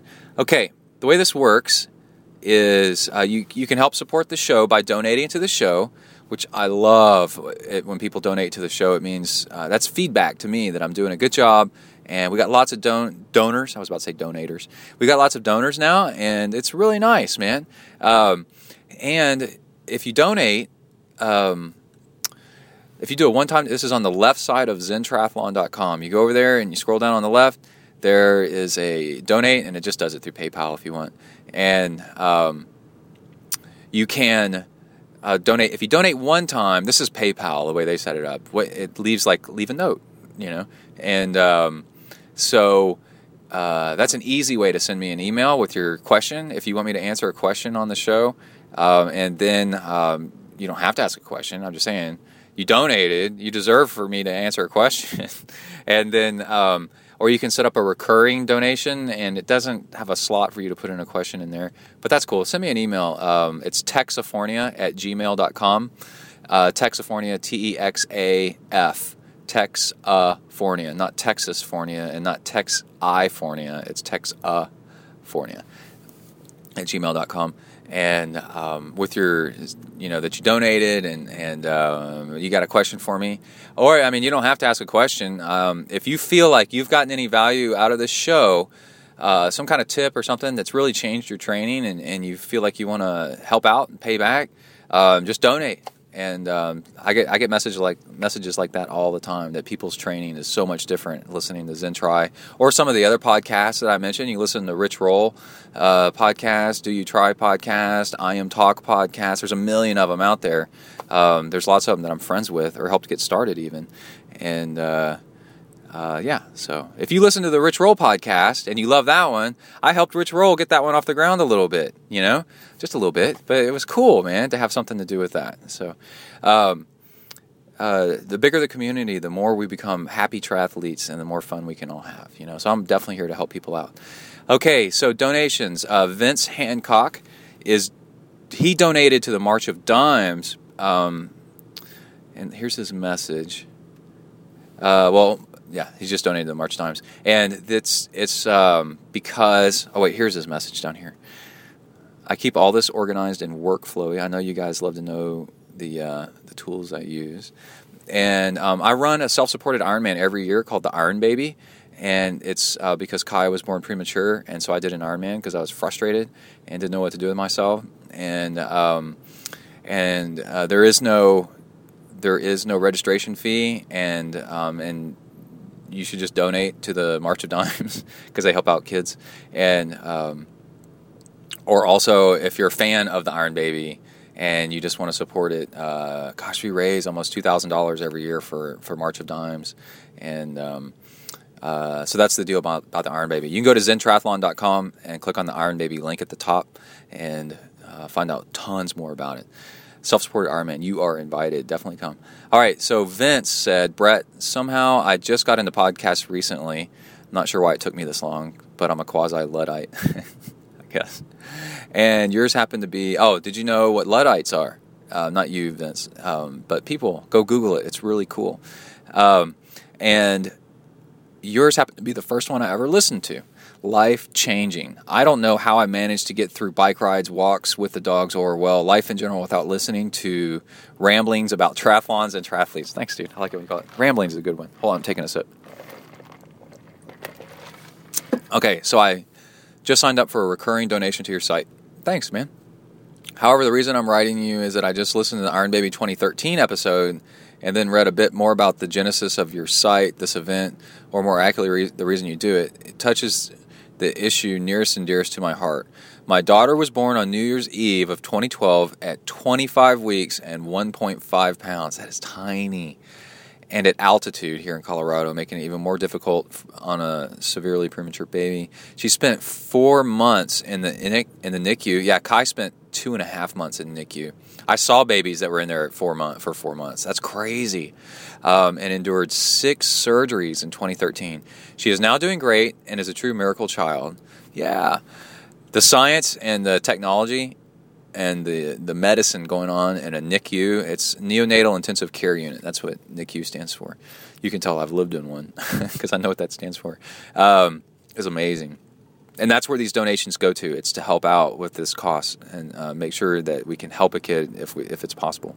To commemorate her first birthday, I had a graphic designer alter the M. Dot logo to make an A. Dot for Addie. Yeah, and the logo for ZenTri, for the Iron Baby, is a B. Dot. And the tattoo guy made the A look like it's made out of iron. I'm not a tattoo guy, but this is one I'll never, ever regret. The way I see it, we can all train and complete an Ironman if we put our minds to it. I agree. But only a real Ironman or Iron Girl, I guess, can endure so much pain and suffering and come out smiling and laughing like Addie does constantly. Exactly. These kids that survive this are a huge inspiration. They don't even know how hard they're trying, but they're trying really hard. And it makes you, as a parent, say, wow, that kid's trying so hard. If I could try that hard, then I would. What's something hard that I can try that I can show how much I care? And then an Ironman, right? So that's how it kind of ends up working out. I also was going to contribute to the Iron Baby Fund, but wanted to wait, but he couldn't wait. He sent me an email, he couldn't wait. Until closer to the event this year in case there was a specific cause you were supporting. No, March Dimes, man. Every time. And I'm doing Ironman Maryland at the end of September. Cool for you. And I would seriously consider coming down there for Iron Baby 2015. Hopefully one day I'll make it to the event. Keep up the good work. Best, Vince Hancock. Yeah, man. So the Iron Baby was my very first Ironman. It took me 17 and something hours because I had no idea how to do it. I was just doing it. I did a totally self-supported Ironman out of my house by myself. No help from anybody except for my buddy Chris came and saw me out on the run and told me I looked like shit. And I told him, go get me some Doritos. That's how it went down. Okay. Thank you, Travis. That means a lot. That's a really special email. Travis Withers donated $20 to support the show and $10 for Kai's mountain bike. We did a fundraiser for Kai's mountain bike.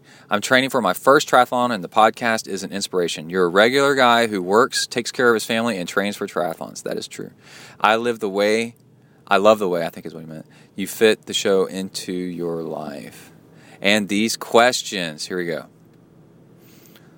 I know you have a short attention span, so my question is at the bottom of the email.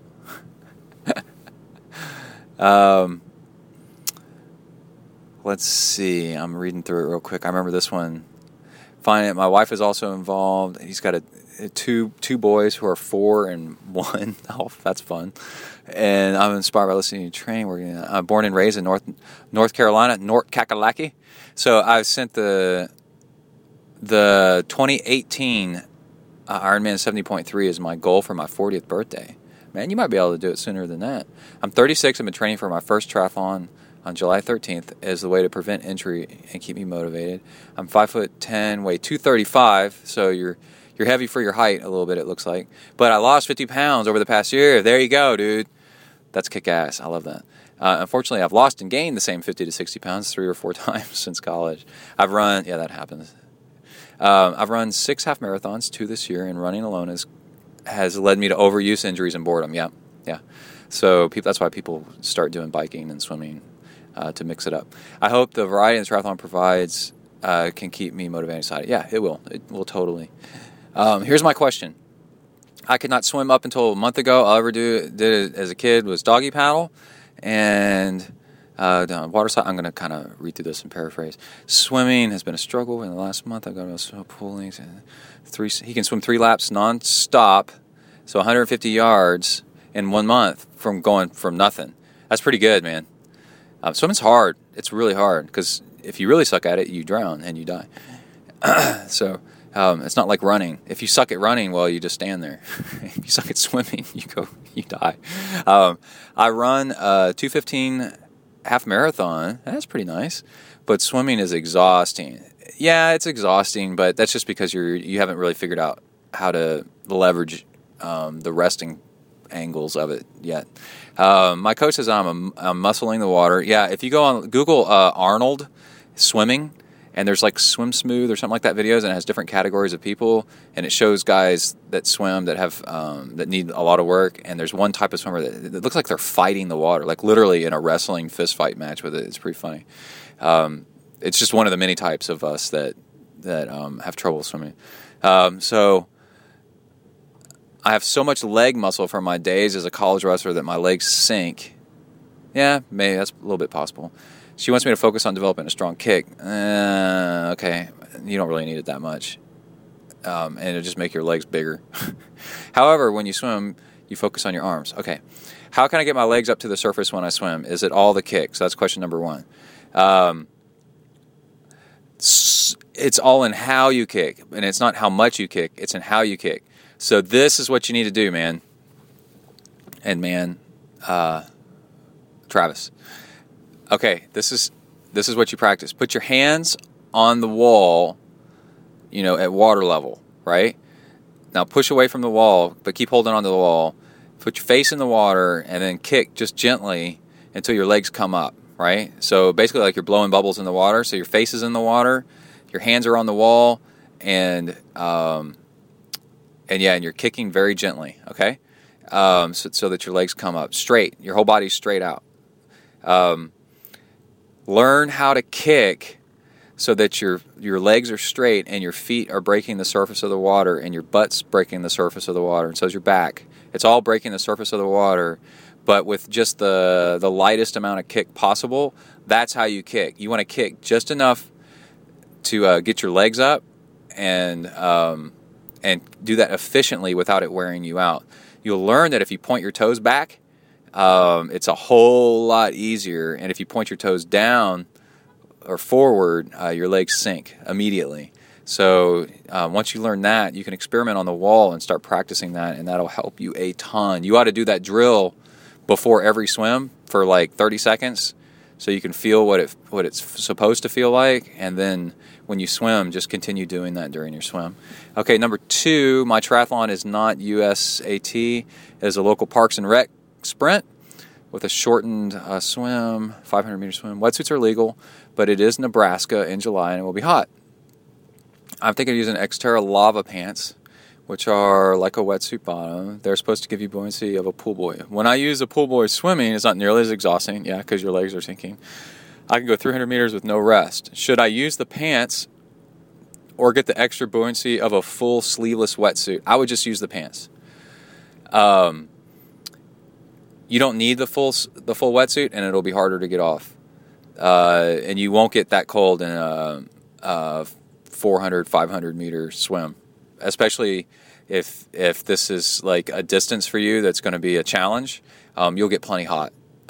Just as it is, and if you don't need a wetsuit, don't wear it. But the pants, it looks like in your situation, if they allow you to wear those pants, then it'll help you and get your legs up so that you can focus on swimming and then save and using your arms, and then saving your legs for the bike and the run. Now, some people, when I was saying this, might be like, "Oh, if you don't kick, you're not using your forward momentum like you could.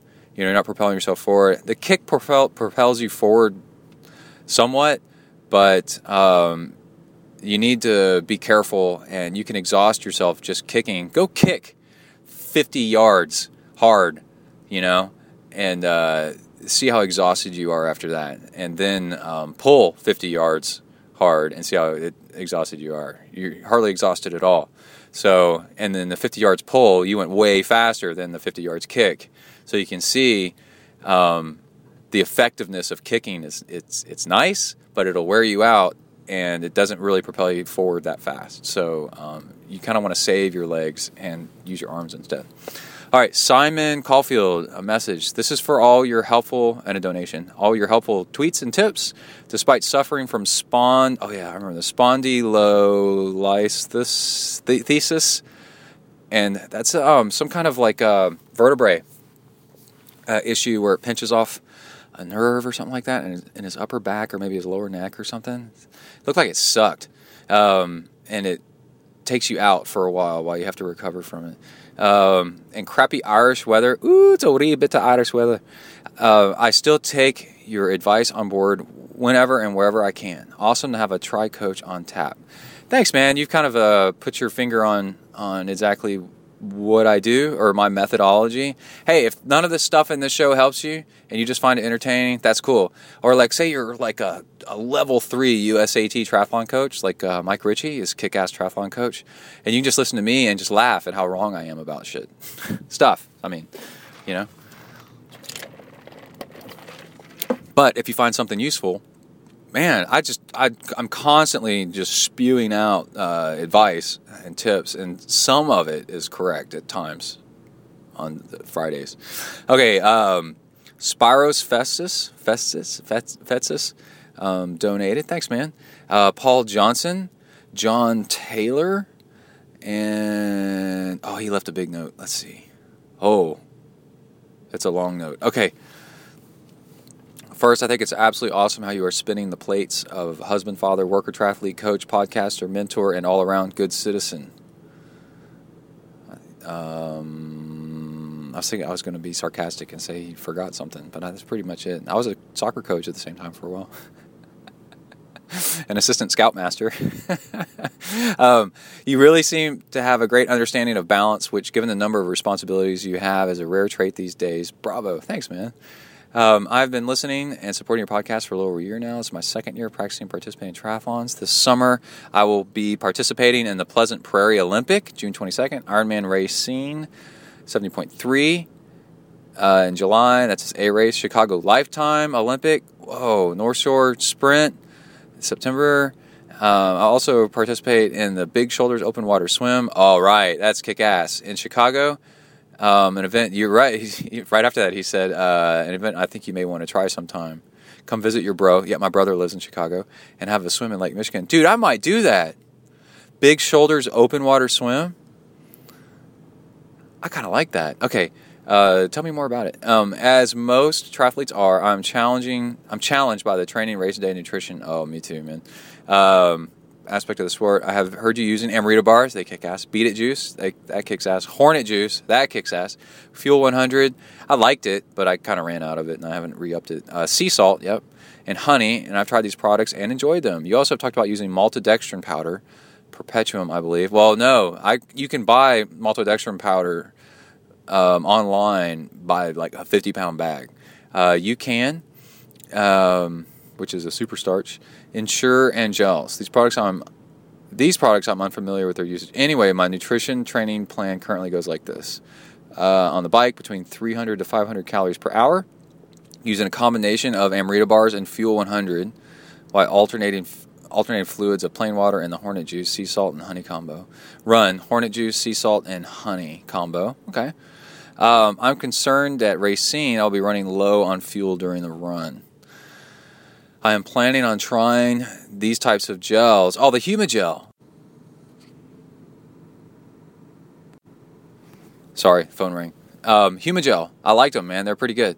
During my run, okay. My question for you finally is, what was your nutrition plan? Oh, I emailed him back with this. For Ironman Galveston 70.3.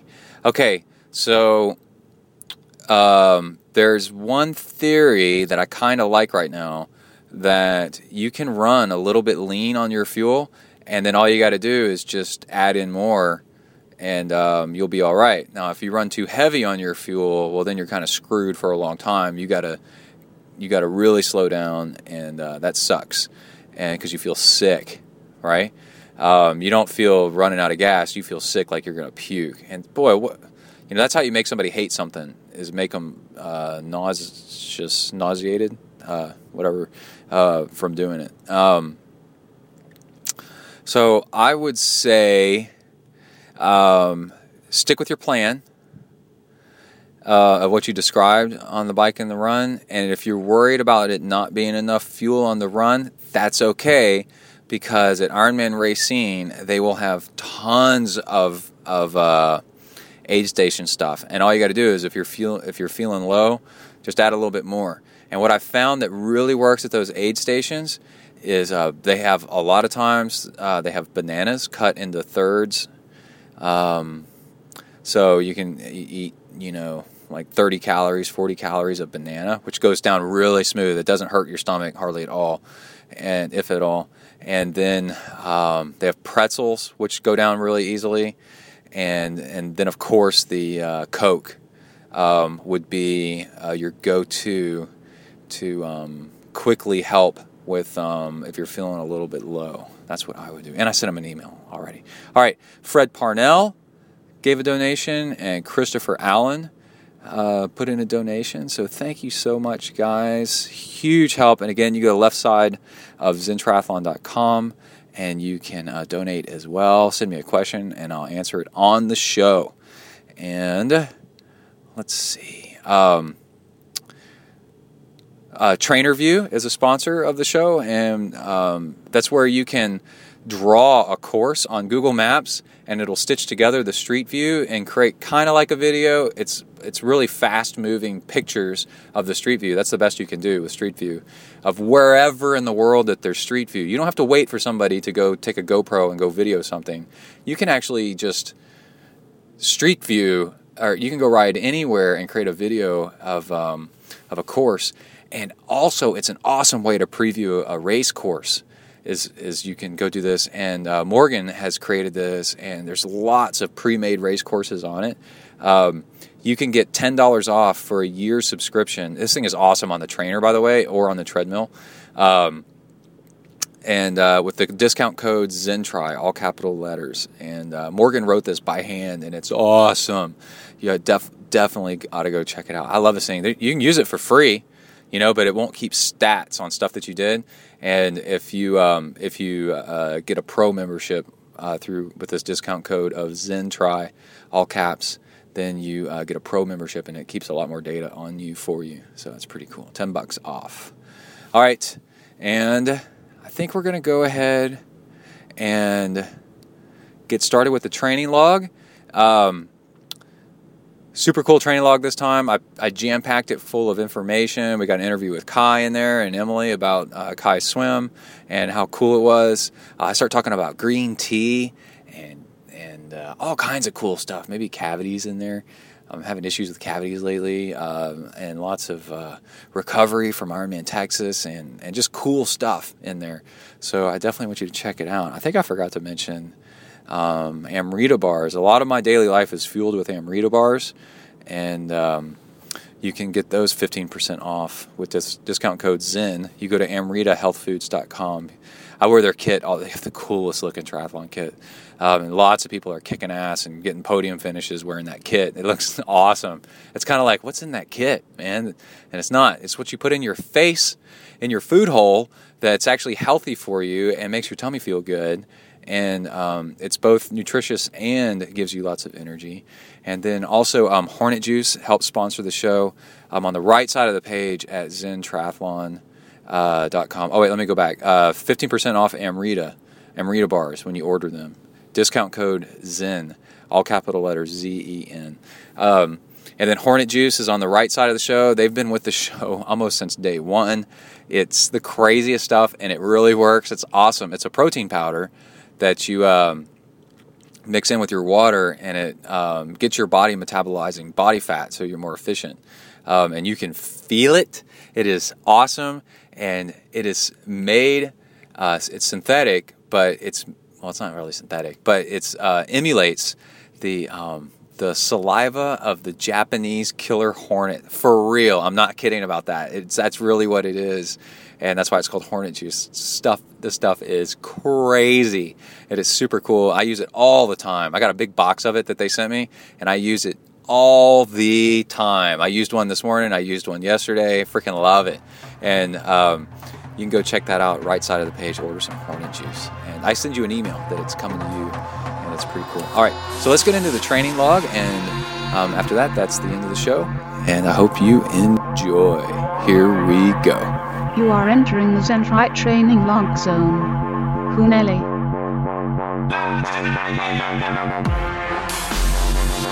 Hi everybody, my name's Brett. I'm a triathlete. Hi Brett. I decided it's time I got some friends more suited to my status. But Joe, we've been friends for years. Hey, we all make mistakes. Come on, dudes, let's go exercise! Exercise! Yeah! I'm gonna do sit-ups till I poop myself! All right, welcome to a new training log. Start date. I got no idea. I need to stop my watch. I just went for a run. Had a really nice evening run, and what was super cool was you can hear Kona panting here. It's getting hot down here in Texas. He's all laying in puddles of water. It's all gross, Anyway, on the side of the road, who knows what's in those things? They're like full of snakes and nastiness. Anyway, we're in the training cave right now, and let's see, evening run was really cool because of a few things. Kai rode his new mountain bike that the show helped pay for with his coaching along with me for an hour. And because we're running on some city streets and then undeveloped streets and a old gravel road and an old dirt road that leads to a cell phone tower and stuff like that, perfect for Kai to through his elementary school property. Perfect for him to go over things, and it's got 7 speeds, I think, and a suspension fork, and it's an aluminum frame. It's a specialized Hot Rock 24-inch, I think. So it's perfect It's super cool. Anyway, so as a dad, I'm on cloud 9 that my son, went with me. And the whole time he's like, this is so great. I love this, Dad. We should do this every night, And I'm like, well, and a little bit of coaching going in the background, I'm like, well, if you go easy, you can do it pretty much every day. If you go hard, you'll need to take days off in between. And that kind of stuff, like in the background, I think he might remember, as far as like, for anything in life. So, and then I'm doing a thing where I've upped my volume because I actually like training, and the minimalist 12 hours a week was and less was kind of like down to 8 hours a week. I'm kind of like, I actually like going for a run in the evening and going for a swim in the morning and stuff. I kind of like doing about 2 hours a day, and so I've upped my volume, and then what I'm doing is being a little bit careful with how hard I'm going. So I'm going to experiment for a little while with just doing 5 minutes hard at the end of a workout, at the very end if I feel like it, and if not, then just keep going easy, and just getting in volume like that. Oh, here comes the cat, and he's coming in there. Someday he's going to walk on this treadmill. Sometimes he turns on the treadmill by accident. He hits the switch on the top by jumping up there, and it'll go off. And I'm like, someday he's going to get on that thing. It's going to throw him into the wall. Anyway, I went through Houston to go. I mentioned on the last show I was going to the hospital to see, go with my dad for a Parkinson's visit, and that went pretty good. And there's a big clinic for that at the VA hospital in Houston. The VA system just sucks, though. God. I mean, they're trying, but we'll call you back, and you'll get a letter in the mail in 4 months to set up your next appointment. It's like, what? There was something funny on Jon Stewart on TV where he was like, he played all these clips of the president and everybody else, all presidents, and everybody talking, and the head of the VA and all this other stuff, talking about how important our veterans are, for going to war and stuff like that, especially because it's Memorial Day weekend. And then but then when they come back, man, we got to do better with being speedier, with stuff. It's so slow. Anyway, it's a little. My granddad was in that same VA hospital. Now my dad. I have a coworker whose husband is an Iraq veteran. I know lots of A&M. College Station's a big military town. And so I just know lots of people that are military. And plus I went to military school, and I was in the Corps at A&M. And, you just kind of get affiliated with it. It's kind of like I live near a military base in a way. Anyway, well, I kind of do. Killeen is that huge military base. It's a couple hours from here. But let's see. Where did I leave off? Tangent squirrel. On the way back from the VA hospital, I swung by True Tri Sports, TRUTRI, and it's a full-blown huge tri shop on the northwest side of Houston on 290 off of Barker Cypress. And it's an awesome store. I don't think they're getting enough business, so I want to give them a shout out. TRUTRI, and they had just so much crap on sale. Huge selection of bikes. They carry Quintana Roo and BMC, for example. Lots and lots of those. And Blue, BLUE, Blue bikes. They had a couple of those up front. And but anyway, while I was in there, I grabbed some EFS.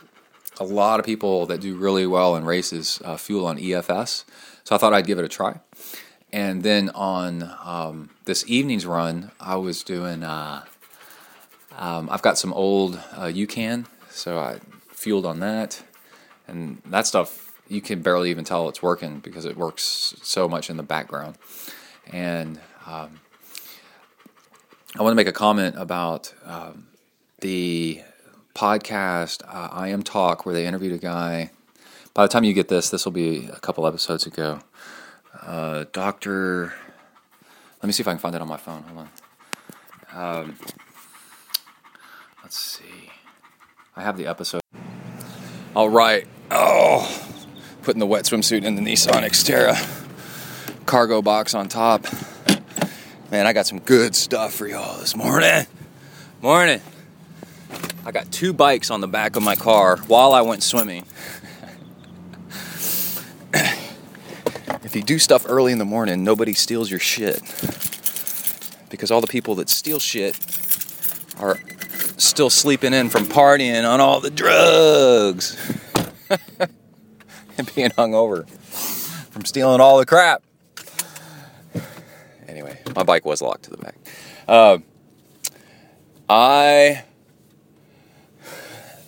I went for a swim. I got quite a few really cool things to tell you. Training stuff. Cool tips. I went swimming this morning, and yesterday I read something, an article or something. It just kind of crossed my horizon. There's a girl dressed like a 70s, 60s hippie right here. I'm going through the high school parking lot. Must be hippie day or something. Anyway, we swim at the high school swimming pool. It was the swim tip was swim speed equals stroke length times stroke frequency. So if you turn over too slowly, you're not going to go very fast. If your strokes are too short, if you don't stretch out right before you pull, which has a little bit to do with rotation because that helps you stretch a little bit more. You know, if you try to touch the ceiling, you kind of rotate your shoulders a little bit to get up there. Try to touch the ceiling, and that's just barely out of reach. Hey, there's a truck in front of me with 4 bikes in it. 1, 2, 3, 4, 5, 6, 7 bikes in the back. Wonder if those are stolen. Anyway, and try to touch the ceiling, it's just barely out of reach. That's how much you should rotate. You know, when you really try to reach, look how you elongate your body to do that. Anyway, I think there's a piece of that frequency missing because you're also talking about stroke power. You know, you can get a whole lot of frequency and speed, but not be pulling anything by not grabbing anything. So there's a little bit of force, torque involved in there.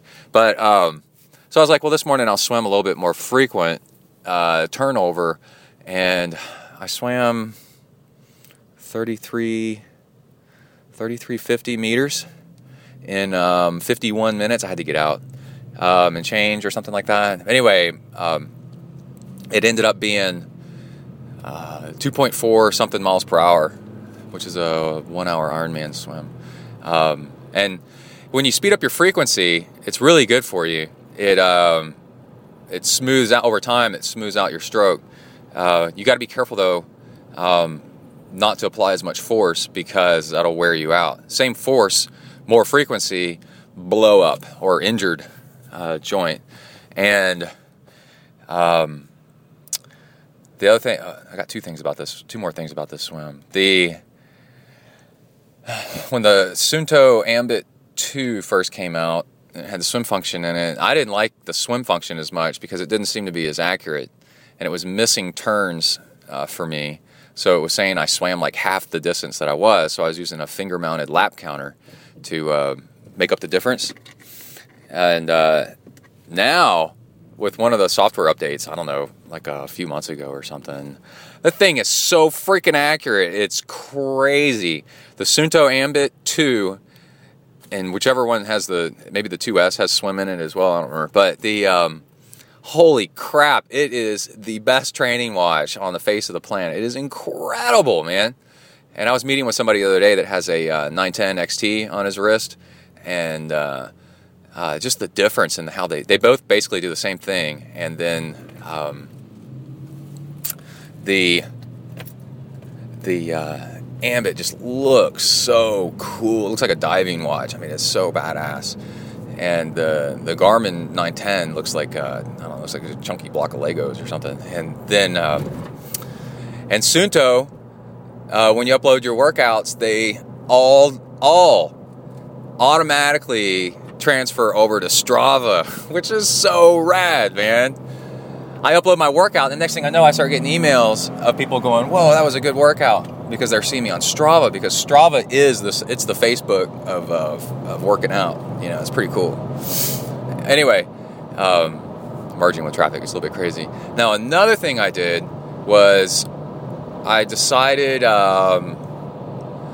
Yesterday I went for a run at lunch. It's nice to get out in the countryside. I think I'm going to try doing that more often. It just made my work day just a whole lot better to work out in the middle of the day. Just something, and I went for a jog, and it took forever for me to get my legs going and stuff.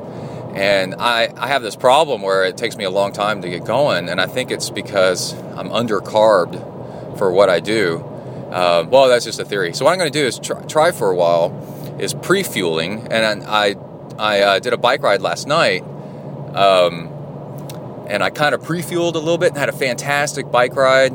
And pre-fueling just means getting your body happy with a little bit of blood sugar before you go.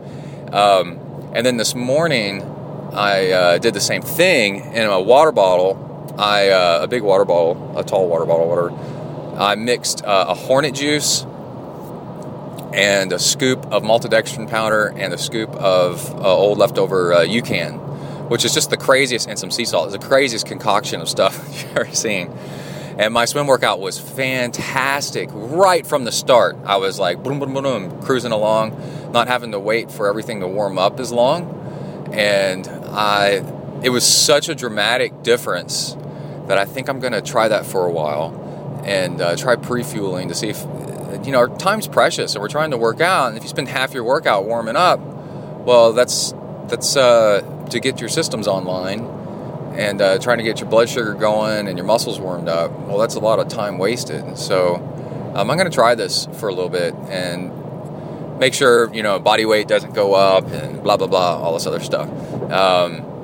Make sure I'm not craving carbs like crazy and stuff. And I'm wondering if, so last night we had some pasta after I was done with everything. And I worked out about 2 hours yesterday. Before I went to bed, man, I was craving it like really, really bad. And I'm like, man, I wonder if you pre-fuel a little bit, you can get rid of overeating later, Because if you go you're trying to work out and you're under-fueled, your body's having to dig really deep for stuff, and then possibly later, it's trying to compensate, and then you overcompensate because you start getting sloppy as you get later into the day. And yesterday, today, and tomorrow it's going to be nuts because it's going to be fun though. Yesterday I ran at lunch, which is gymnastics of getting that done. I mean, that's hard to do at an office job, but it was so nice, to be out. So I'm going to try to do it again today. And then yesterday on my bike ride, I pretty much ended my bike ride at Kai's triathlon practice, and their practice was bike practice at an elementary school about 2.5 miles from home, but on the other side of a freeway. And I picked Kai up on bike, and I'm like, here, give me your backpack of gear, and I'll carry it, and we'll bike home. And so we biked home from that, and then today, going to swim, and then after, I'm going to try to run at lunch, and just for the therapy part of it, there's training, and then there's just, the effect that training can have on you, that exercise can have on you. It was so nice. And then after work bike, and that's going to be complicated because I got to pick Kai up from the pool that I just left, and then drive him to where they're doing bike practice because it's across town, because it's nice and safe there. And then I might bike there while they're biking. And so to do all that, I can't go back by my house. So I've got all this gear in the car, bikes on the back, and I had to get it all up and going this morning. But there's two things about that. One, the challenge is kind of fun. You're really working your brain, trying to figure out how to organize all this and get it done without screwing everything up or forgetting something. It's good for your brain, to have a little challenge, like a puzzle, And then, so don't be pissed off that it's too much or whatever. It's a challenge. And then the other thing was, I'm like, just because I bring all this stuff doesn't mean I have to do it. I can skip it. I can decide that I'm too tired or whatever. And I'm because you shouldn't train if you're tired. you should take a break. And but you get caught up and go, well, I got all this gear, now I need to train. No, you should evaluate and be like, should I train? Should I train shorter? Should I train not as hard? Should I train harder and shorter? Should I train longer and just go a little bit longer? It's easier, and all kinds of good stuff like that. So anyway, all right, I'm at W to the ERK. Got a lot of stuff to do. Oh, and then this weekend we might go to Huntsville State Park and go trail running. I'm going to take Kai. Emily's going to go out of town for a day, and I might take Kai to the real mountain bike trails at Huntsville State Park in the pine forest. It'll be really cool. There's alligators in the lake. That's it. Out bang. All right.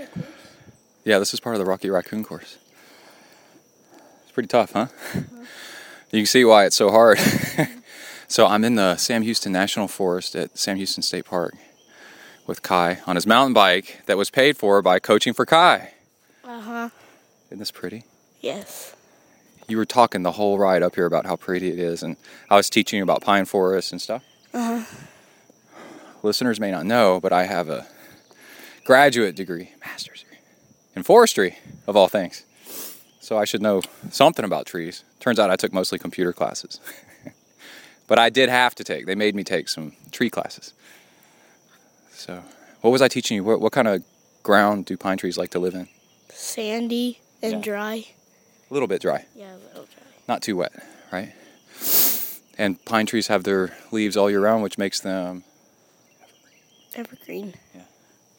But there is an evergreen oak tree called a live oak. Right? Uh-huh. Yeah. Okay. So stuff like that. Anyway, we're 20 minutes in to biking. I'm about to give you a coaching tip. You ready? Yes. Because when you're going downhill, you're having to ride your brakes a lot because it's kind of scary, right? Yeah. Yeah. Because of all the roots and stuff. Well, now what I did is I put us onto a trail that doesn't have many roots on it, right? But it's a little bit hilly, right? And you're a little bit scared going downhill because it's a little steep. It seems steep to you, right? Yes.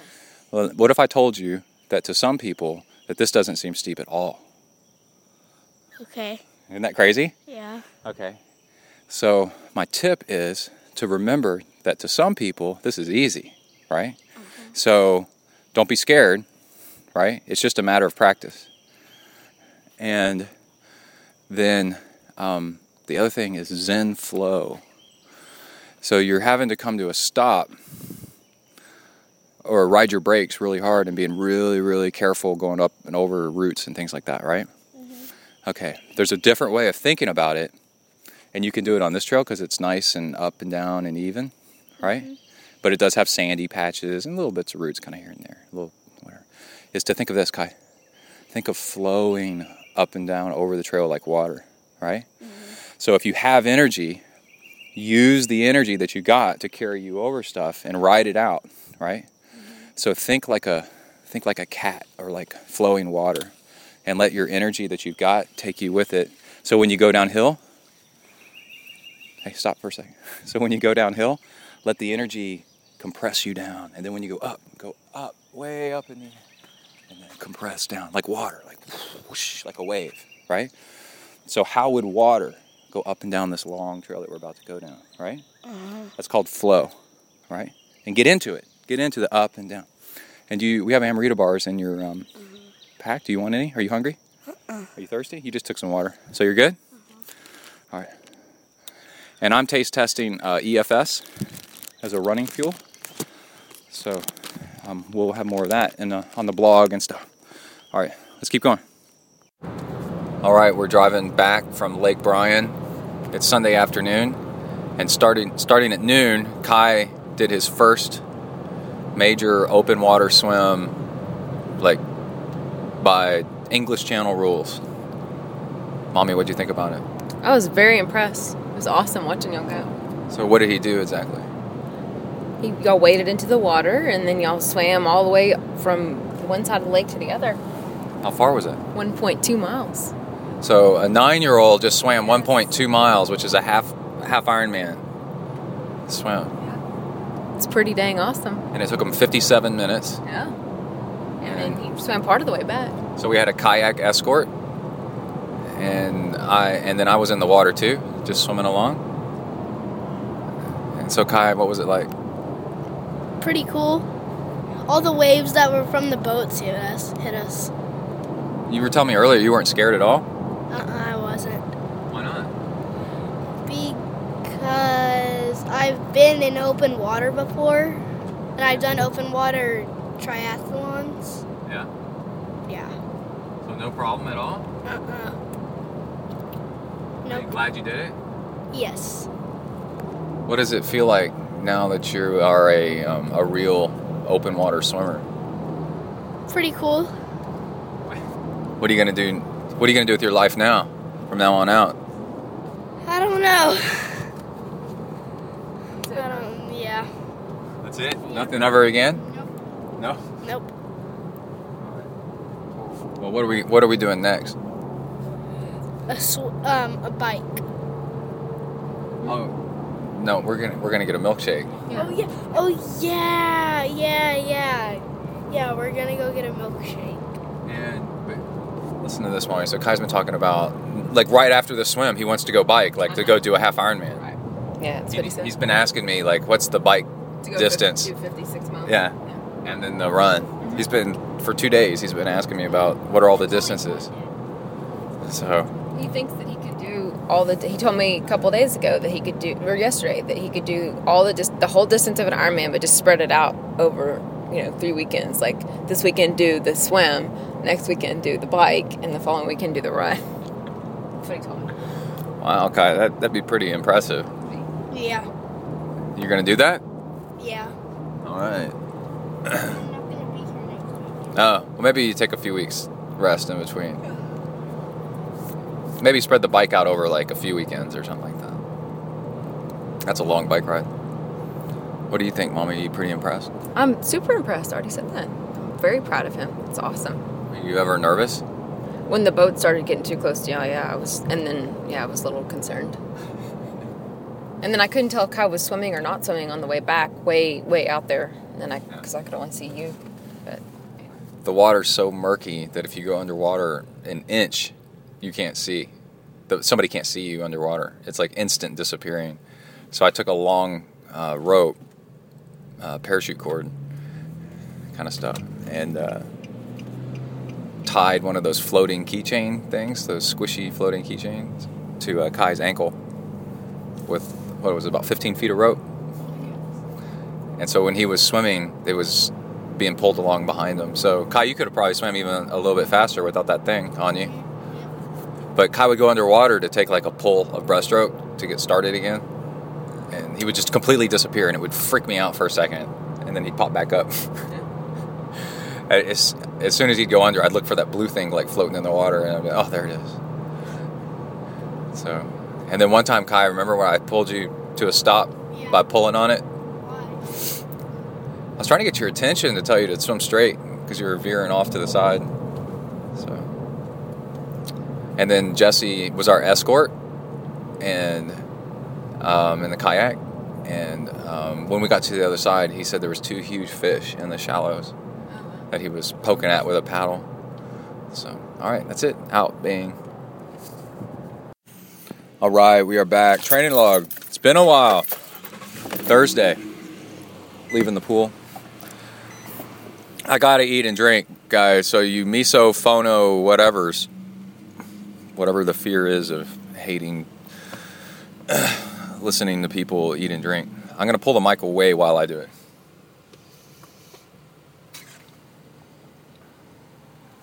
It's a thing. I don't get it. But anyway. Oh, I've gone a little bit too low carb lately and got moody last night. Emily, where are you? She's late, She's helping take care of other people. I'm like, you need to take care of your family.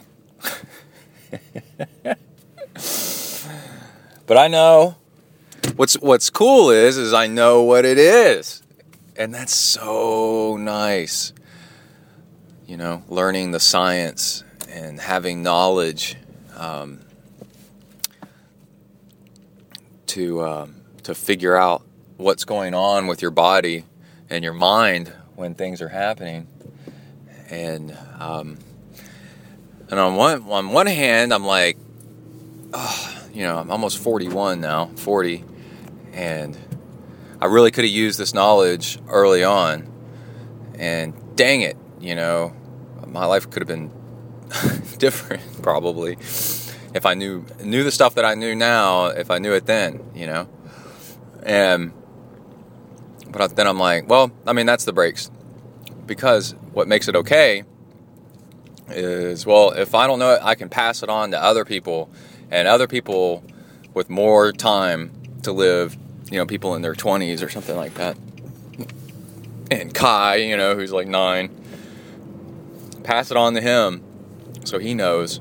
And that's how the human race continues to evolve and get smarter and smarter. And technology continues to make life somewhat better and definitely more interesting. So the latest thing is Kai's swim. I emailed the local TV station and the local newspaper, and the TV station ran a little TV spot on Kai, just under a minute long, and 1 second pretty much for every minute that Kai swam, showing on TV, and that he swam across Lake Bryan, 1.2 miles. And then the newspaper called yesterday and wants to run an article on Kai, and they wanted to interview him. And I said, yeah, sure. You may not get that much out of him, because on the phone he's like, yeah, great, good, you know, like a typical kid. And so we'll see. And Emily posted to Jamie Patrick's Facebook wall, I guess. I'm not a big Facebooker, so I don't know how it works. But he that the link to the TV blurb, and Jamie Patrick, who was male open water swimmer of the year a year or two ago, and who swam across Lake Tahoe with me, was like, holy crap, that just made my day. Way to go, Kai. 9 years old, a 9-year-old open water swimmer doing a half Ironman swim. It's freaking crazy. And again, the coolest thing about the whole swim, the thing that keeps coming back to mind, is that Kai wanted to do it.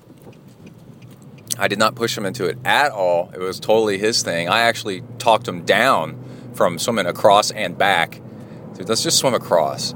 And then, but that he was not scared at all. Absolutely no fear. He looked at me like I was crazy every time I asked if he was if he felt scared, or, you know, was he worried or anything like that. He's like, no.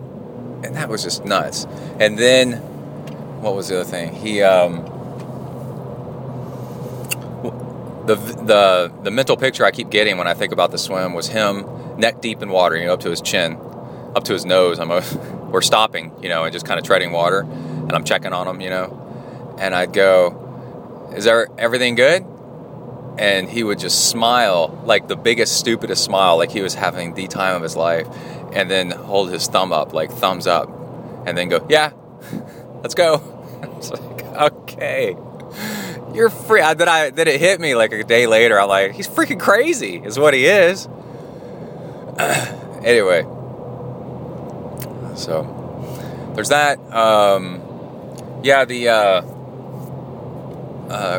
Got into a little bit of a higher fat, low carb kick for a little bit, and then after a couple days, start feeling the effects of getting grumpy and you know, wanting more carbs and stuff. So I mean, it either doesn't work for me or I'm doing it too fast. Probably a little bit of both. And then to the amount that I was doing it. And I'm trying to think whatever else. W to the ERK.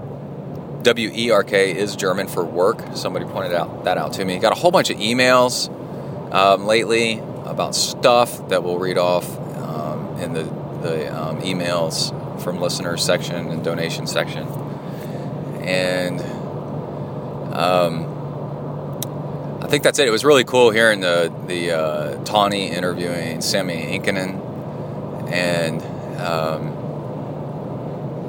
going to pick on Ben Greenfield for just a second, not in a bad way, but he was on her latest podcast, and he was saying, you know, never did I say, and never should you do the ketosis diet for weight loss. It's more of a disease management kind of diet. It has too much, I think he said it has too much possibility for messing up your thyroid and stuff like that. So you only don't do it just recreationally for weight loss. And I was like, so I was thinking about it, and I'm like, man, I don't know, Ben, like you came across like you should do this to everybody.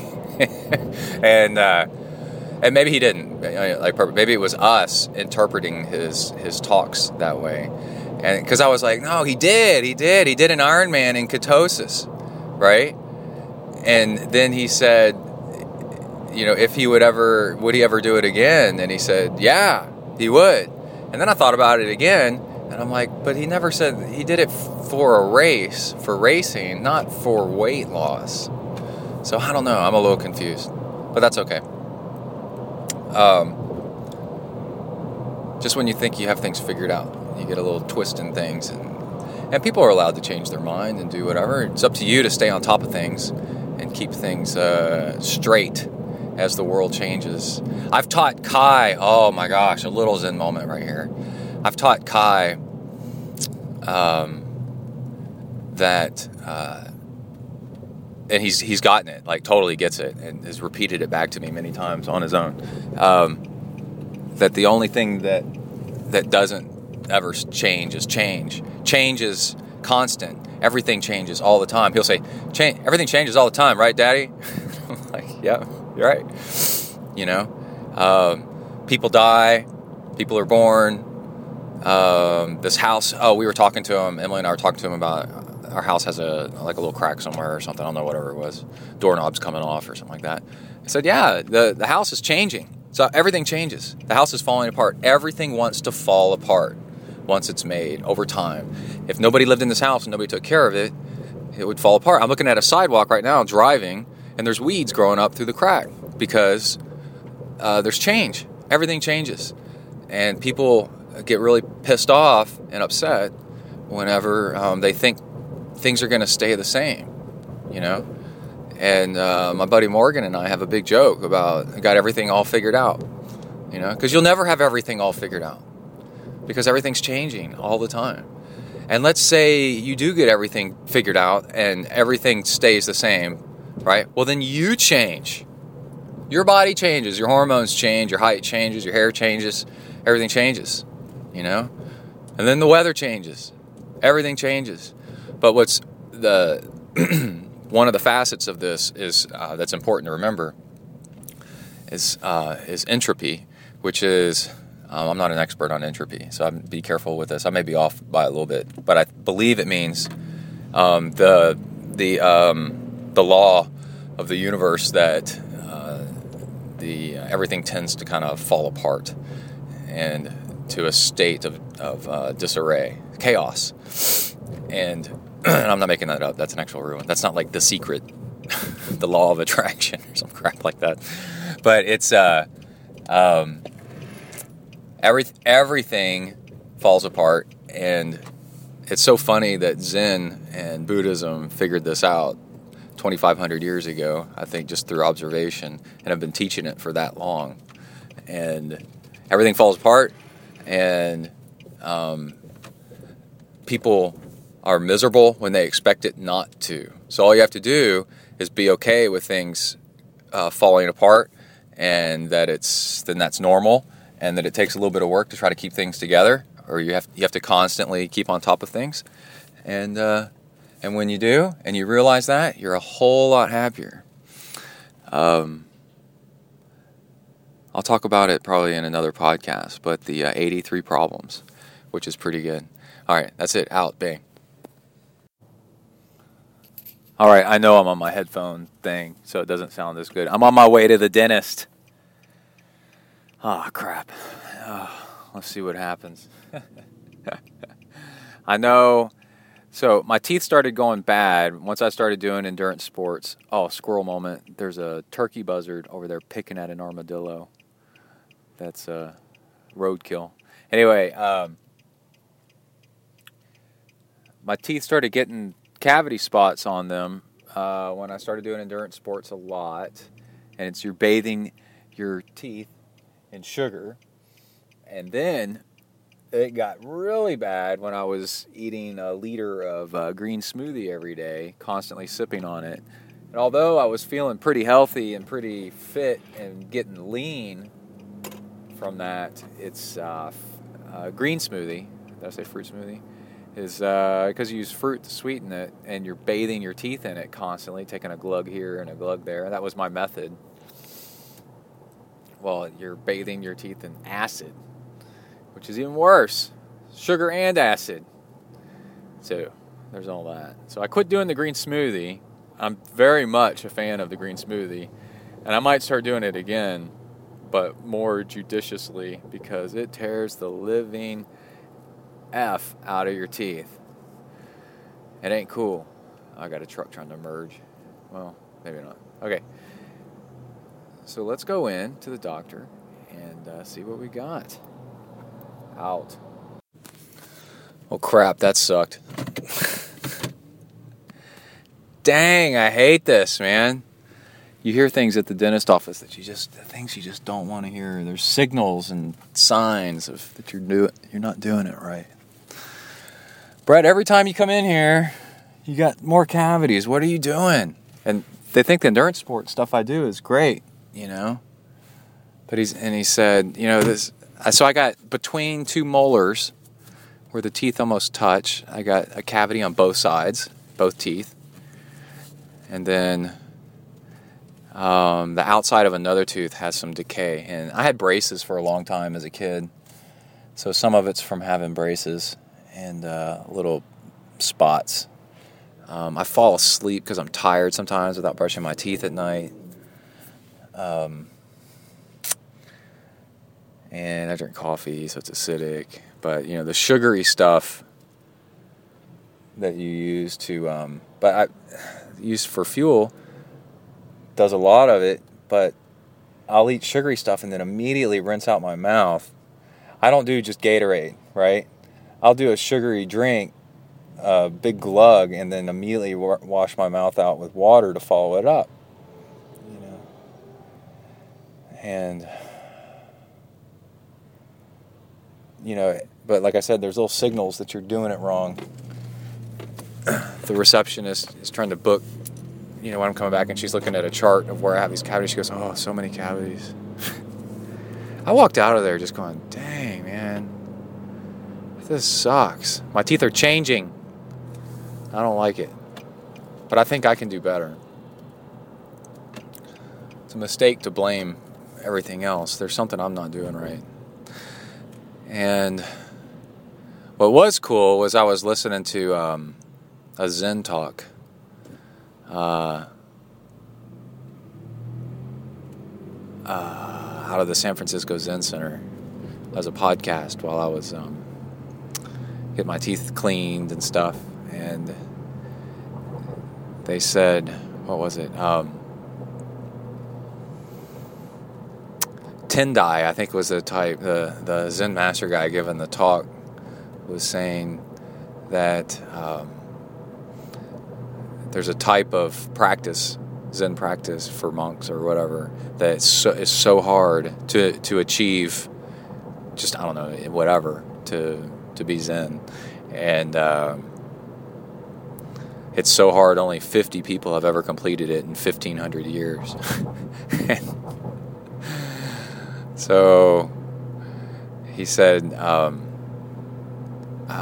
the final part of it, a Bentley. The final part of it is what is it? 3 days. It was either 2, but I think it was 3. 3 days of no drinking, no water, and no food,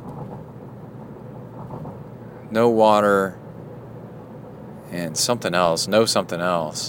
And his comment on it was so much distress and hard work and basically frustration. 3 days of this, of really torturing yourself to discover something that's been there along the whole time anyway. And I thought that was really cool. And what he means is you're already a perfectly functioning human. All your systems are running and intact, and everything is the way it is. And it's undoing all the crap that you've added on top of it, thinking things should be different or whatever, to come to terms with reality. That's all the hard work. And people will go to retreats and do all this frustration and angst and everything, only to find out that the whole time, only to finally learn that the whole time that they're fine. It's just their viewpoint, where they were standing and to look at the situation just needed to be changed. And because you can't change the situation, you can only change, how you perceive it. And so nothing, all that work, 3 days of no food, no water, no nothing, only to discover something that's been there the whole time. Anyway, I thought that was pretty cool. I'm going to run into Freebirds and get a couple of tacos, because now I'm hungry. So one thing that Dr. Kaiser said, he said a lot of these things that are really healthy for you end up tearing up your teeth. I mean, your teeth aren't meant to last forever. There's a reason why old people have no teeth left in the end. You wear them out. Cows chew them down, it's like only sharks that, keep regenerating teeth. He said, 6 meals a day, it's really healthy for you, but it's just the constant exposure. And he's right. 6 meals a day is really healthy for you. It's so healthy for you. But my God, it's apparently not so hot for your teeth. So I'm going to start brushing 3 times a day, every day, no matter what, and do this fluoride thing at night that he said. I got to put an end to this because it costs money. Fillings cost money. A lot of money. That's a lot of pain and it's a lot of unnecessary. My mom has a word for upset. That's just not necessary. And you can avoid it. So I just need a different perspective, a different viewpoint on what I'm doing. Either come to terms with that's what's going to happen with my teeth, or treat my teeth, have different habits. And I should see a change, possibly, maybe. We'll see. We'll find out. All right, that's it. Out, bang. All right. I'm running along a country road with Kona, the wonder dog. Just had a couple of cars go by. Otherwise, it's pretty quiet. Some crows, some wildflowers. Here's some motorcycles.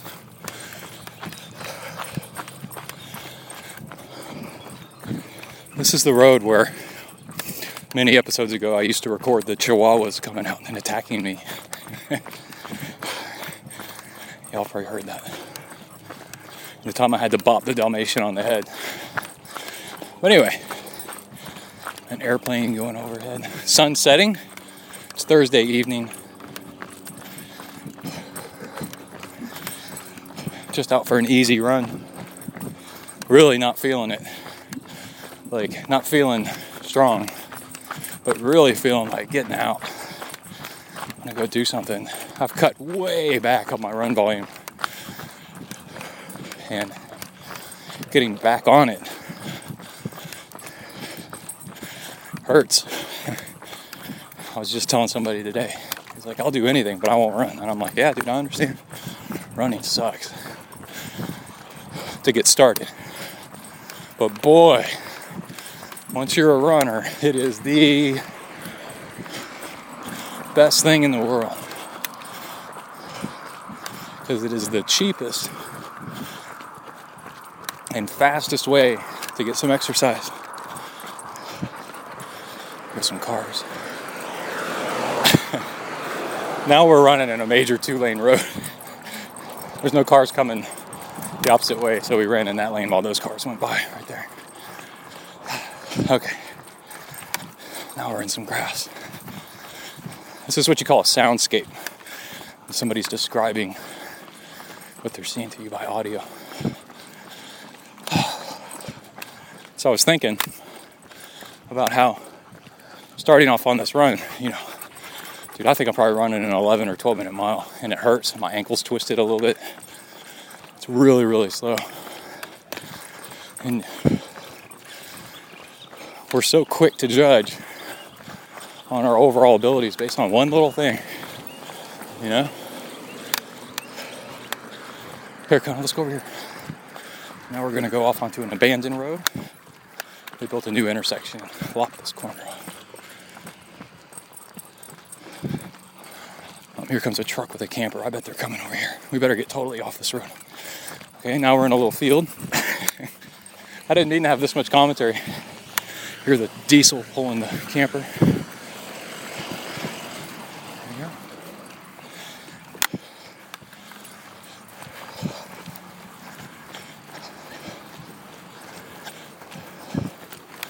Sometimes there's no commentary. It's just running. That's what it is. We run. Over here, buddy. We're going this way. I know it's hot. Well, this is what we're doing. Oh, let me walk for a second while I rub my forehead. Get some sweat off.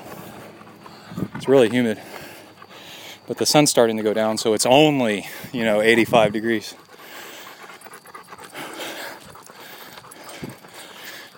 Before we left the house, I tied Kona to the wall outside and then sprayed him down with the garden hose. And even though he's a lab, he's still like, what the hell? Leave me alone. Okay, now we're on a very much dead-end road. We're going to run out and back. It's going to be real nice. It's going to be real nice. Hey, get out of there. No. God, you're so disgusting. Got to be into everything. All right, so anyway. So I'm like, I'm a terrible runner. I'm running so slow. How am I ever going to be any good? It's so funny.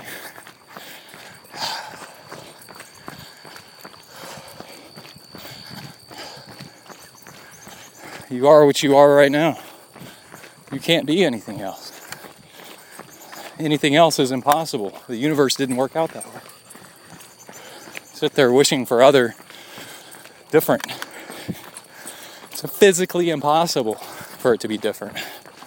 There would have to have been a different world history for the situation to be different. Millions of things would have had to go differently. So I'm like, how you running? But I did think of something I might like to try. I think I mentioned this earlier. I actually like volume a little bit. I think my problem in the past, there's a bunny rabbit. There's a freaking bunny rabbit right there. Kona, look, there's a bunny rabbit. You didn't see it. We saw some deer a few minutes ago, though. They were big. As my friend would say about a horse, when his Rottweiler would see a horse, the Rottweiler would freak out. A big dog. No, that's not a dog, that's a horse. Anyway, I think it's always so nice and to pull away from training for a while and get to revisit everything, reevaluate everything. And that's definitely the upside of being injured, is you can reevaluate. Listening to the Ritual podcast with the girl on there that was the gold medalist breaststroker, I have this theory, I've mentioned it before almost everybody's epic performance, there's an injury or a situation where they can't train for a while. They have to take a long break. And then they come back, and kick ass better than ever before. So this girl, let's walk around this corner. Ooh, sunflowers. Big field of sunflowers. Soon that'll all be condos. Get rid of all this nature. Yuck. Oh, I saw a tarantula the other day on my bike. I posted pictures on Twitter. he was crossing the road, and I stopped traffic to help him get across the road. Just one truck. He honked at me. It's a 2-lane road. One car in 5 minutes comes by, and he honks at me that I'm in the road. Like, he could totally go around me too, by the way. I was just in one lane. I threw my hands up in the air like, what the hell? Because he threw his hands up in the air like, what are you doing in the road? I threw my hands back at him like, what are you doing honking, dumbass? Go around. Anyway. That's your non-Zen moment. You gotta have something. On this show, I come across somehow as like this really level-headed person. And I am most of the times, but I'm just as unlevel-headed and chaotic and crazy as anybody else. More so at times, I think. Anyway.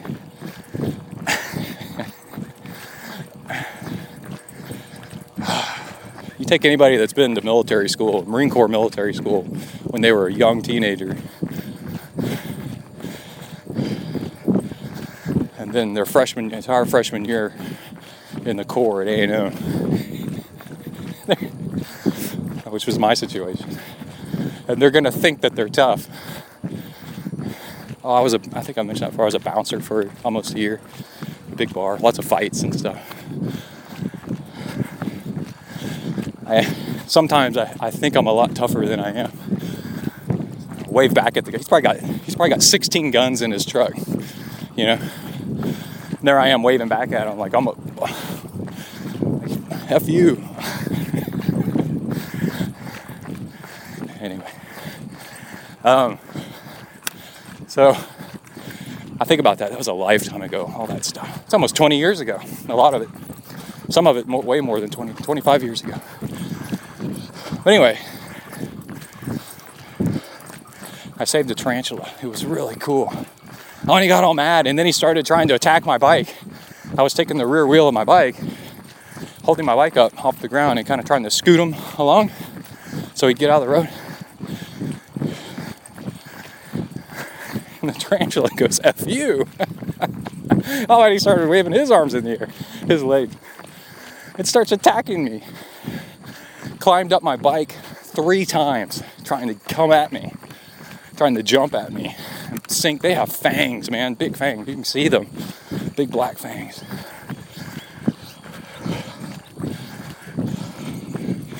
Anyway, I got him out of the road. It was cool. So I'm a volume. I like the volume. You know, one of our frequent hosts, John Hirsch, we've talked many times about how he's hyper, I guess. I don't know what the technical diagnosis is for him. You know, he's hyperactive, like a lot of us are. And we're not happy unless we're stimulated. Emily came to terms with that a long time ago. I don't know when the conversation actually was where I got it through to her. And I'm like, you pin me up. You know, it's a difference between an apartment dog and a hunting yard dog, you know, like a country dog. There's some dogs that just tear the crap out of everything because you're trying to keep them in a house. Dalmatian is a really good example. So a Dalmatian is a horse carriage dog. That's why you see them with fire departments, because fire departments used to haul their water carriages by horse. And so in Eastern Europe, they used to accompany people on horseback, fancy horse carriages traveling town to town. They were stable dogs, and they would run with the horses. This is a really cool story, by the way. They would run with the horses, and if you're living in a small or a European village and the streets are kind of crowded, and you see a Dalmatian come running through the streets, that was a sign to get the hell out of the road, out of the alley, because a carriage of a rich guy or somebody is about to come through, and they're going to run over your ass. So these carriages travel from town to town, you know, from out of town to into town. So quite a distance. So Dalmatians were bred for the running gene. 20 miles a day, 20 to 25 miles a day. And they're happy. That makes them happy, you know? And you don't run them and they get really destructive because they have lots of energy. Border collies, same way. They want to herd. They want to corral things. They want to work. Working dogs. Cattle dogs, same way. You don't let them run. Let them figure out things, play games. They get destructive. They're like raccoons. And then back to the Dalmatians. Another cool thing about Dalmatians you'll notice is they jump around and act real silly, and they jump sideways and slam into each other a lot for fun. They actually do this. They'll do a circle and then slam into something with their chest. That's to knock things out of the way so the horse carriages can get through. It's really crazy. And then I used to have a Dalmatian. I researched this. Like, why in the world is he acting like such a freak? Anyway, so they're considered the gymnasts of the dog world because they are the acrobats. They do crazy stuff. So, and then some dogs make great apartment dogs. They don't need to go run. They're very happy just hanging out and don't crave exercise. So there's lots of animals that are like this. And within a species, there's variance, you know. So I think I'm coming to terms with that I'm like a Dalmatian. I think John Hirsch is like a greyhound. He's fast. I may not necessarily be fast at all compared to a fast human, but man, I like to move. I just like to move. I like to be outside. I like to see grass. I love mountains. I love the outdoors.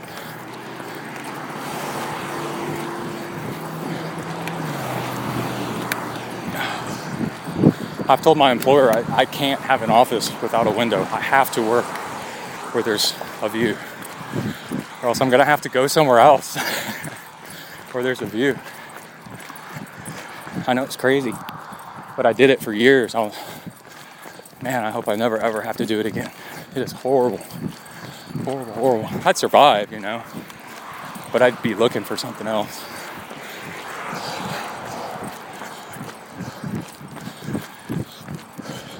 So my approach might be for a little while, because I got time, because there's nothing coming up, is back to some volume. But what I was doing before was I wasn't taking rest when I should have, and I was going just a tad bit too hard.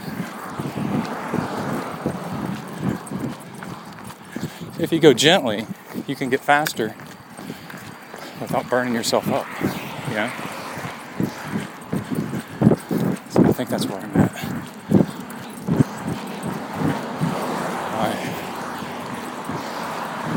Sun's starting to go down. It's really pretty right here. Like, for example, I'm running across on a sidewalk.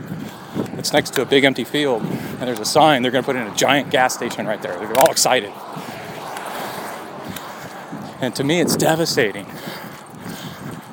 All those animals and all that nature, that's soothing, all that soothing green, and critters, tarantulas, turtles. I saved 2 turtles out of the road same Sunday.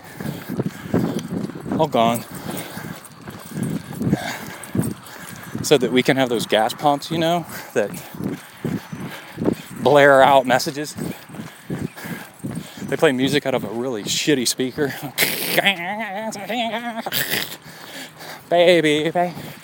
Baby, come inside and get a 40-ounce cola.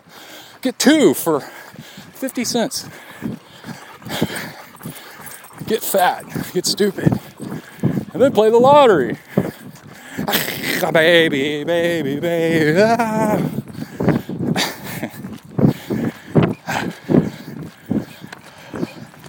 And lights, overhead lights,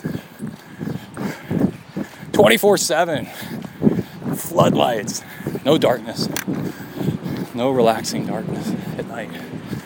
Anyway, change. You don't like it? Get used to it. Stay on top of it, actually, more than anything. Move somewhere else that you like better. All right, that's it. I'll be back in a bit. Bang. All right, we're on the bike. Let's see if I can move this mic around. I got a plastic bag around the mic. See if I can do better than that. Hold on just a second.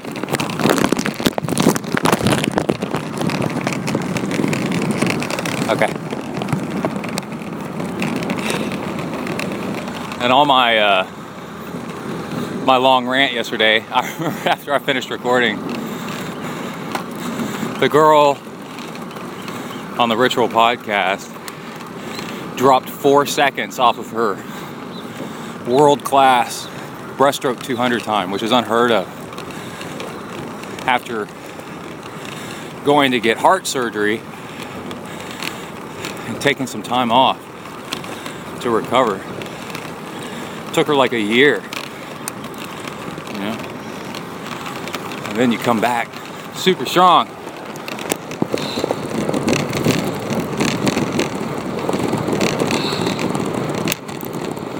So I'm riding on an access road next to the freeway. Saved a turtle already this morning. Gave up on another one. He was suicidal. There we go. Ah, this is nice.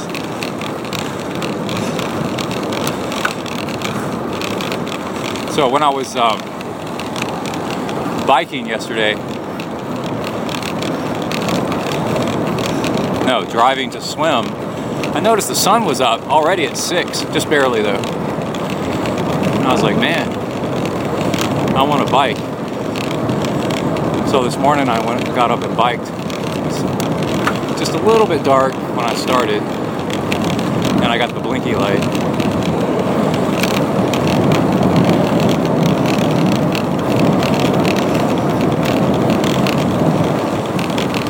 Maybe we'll get a car come by here. There's a guy I'm chasing over the horizon. I've seen 2 cyclists this morning. This guy's fast. The other guy I passed, no problem. Well, I don't really care one way or the other. And this guy, though, is just out of reach, which is nice.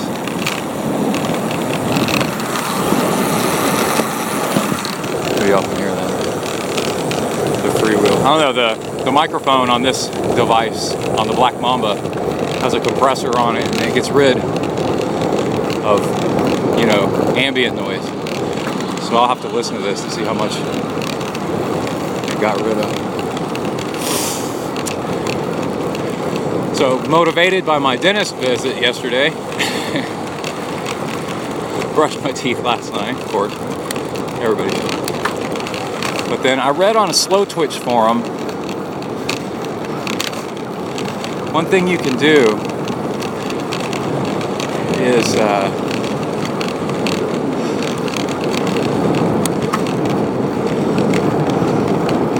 brush your teeth before you go on a workout, and you're going to eat all this sugary crap. Hold on.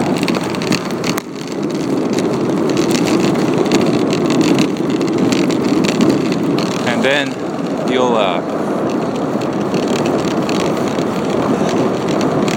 your mouth will be clean. And then definitely another tip, what I do is I keep my food and water separate. And I'm going to do this a lot more. I found myself doing this morning. I thought I'd share it. I took a sip of sugary crap.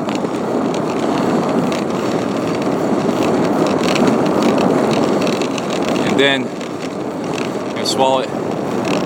And then swish your mouth with water. Like, you know, when you see somebody do a mouthwash, like that. Take a nice big glug of fresh water. And then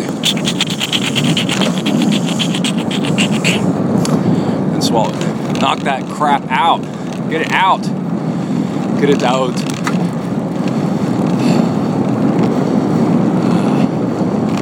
This is not safe what I'm doing. It's kind of safe. But I've got no brakes. I got no hands on brakes. I don't like it. Maybe I should get a, oh man, if I get a Bluetooth recorder.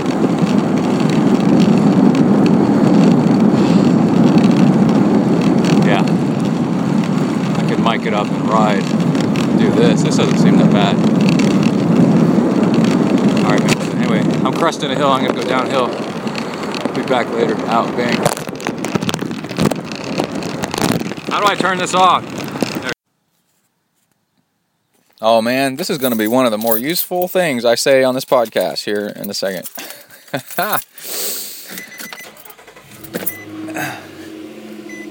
I was like, man, this show is all about tooth decay. This is serious stuff, man. Chrissy Wellington, I think Jody Swallow, lots of triathletes that are famous, lots of endurance athletes, cyclists, post on Twitter. Another visit to the dentist. Freaking teeth are rotting out, right?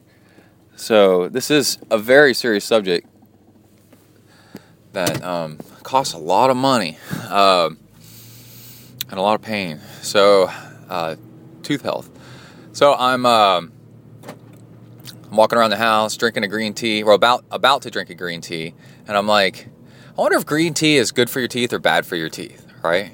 Dude, in this day and age, with a smartphone in your pocket, you never have to you got to get in the habit of Googling whatever your question is. As soon as you have a question in your mind, you Google it.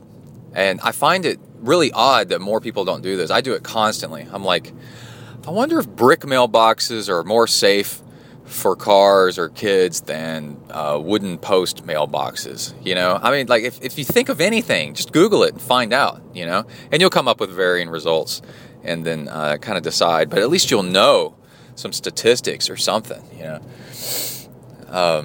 Are there any oak trees that, are green all year round? I wonder. Everybody just sits around and looks at each other at the breakfast table. I don't know. So go look. Anyway, is green tea good for your teeth or bad for your teeth? I'm sitting there trying to take care of my teeth, and I'm about to drink a green tea, and I'm like, well, should I be worried about this or not? I know that coffee is not. I'm pretty sure. I've Googled that before. And that is, it's acidic, and it stains and stuff like that, right? So I Google it, and I'm sitting there reading my smartphone, walking around the house, drinking my green tea, feeling like a genius, because it is. It's good for your teeth. Okay, and this is why. One, green tea. Oh, go. Beat the oncoming traffic. Go.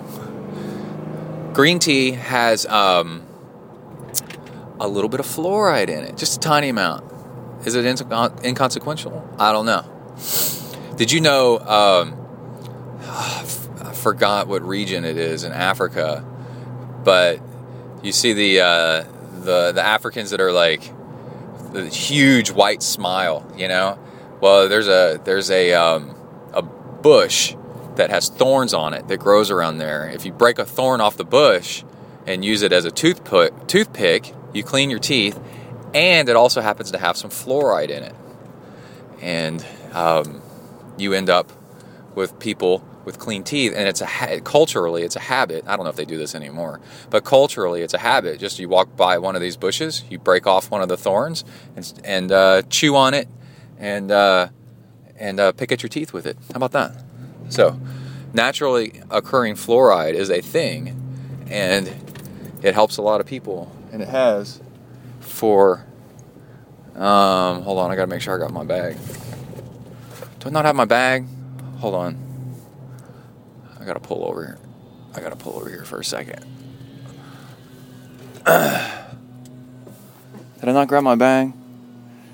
I need my bag. My bag of magic.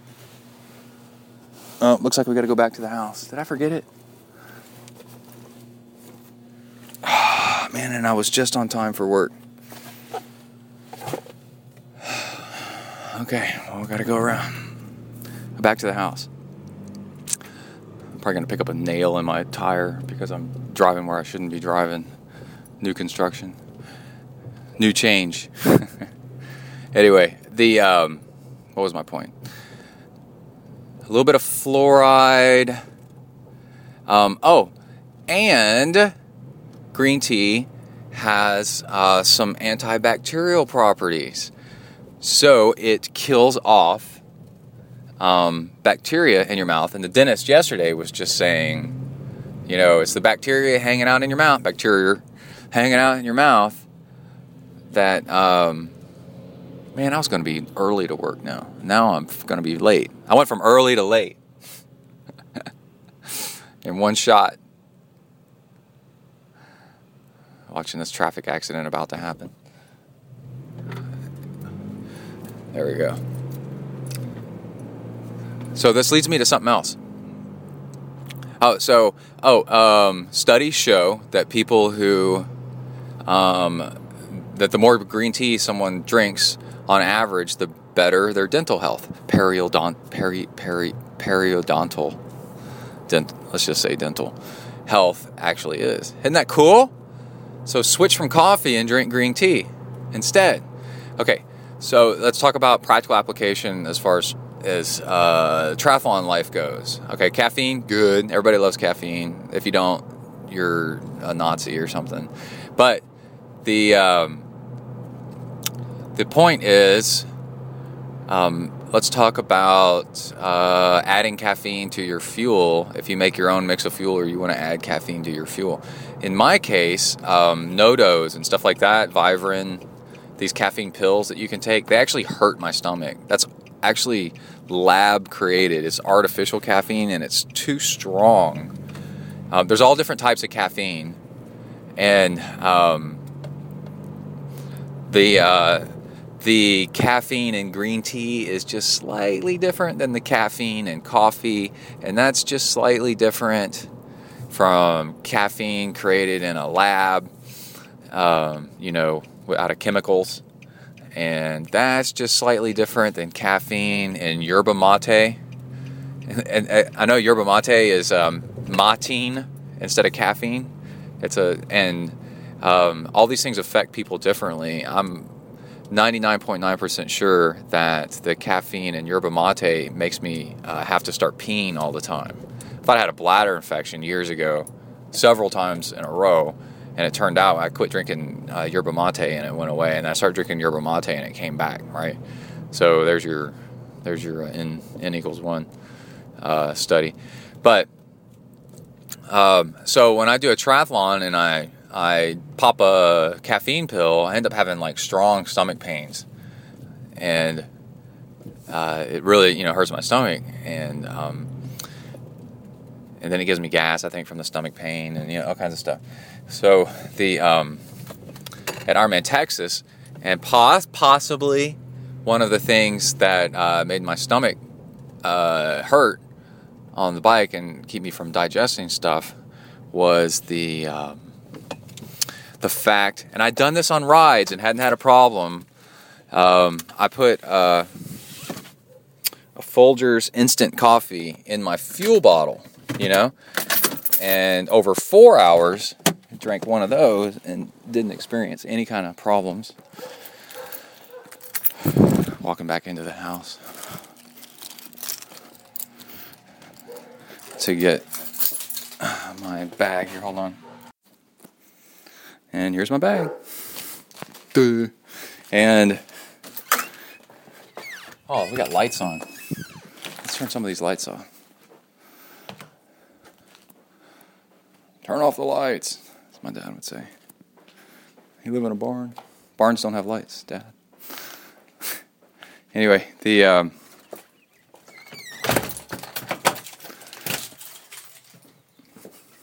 so a 4-hour ride, one packet, one serving of Folgers instant coffee mixed in there for the caffeine, because that kind of caffeine doesn't bother me.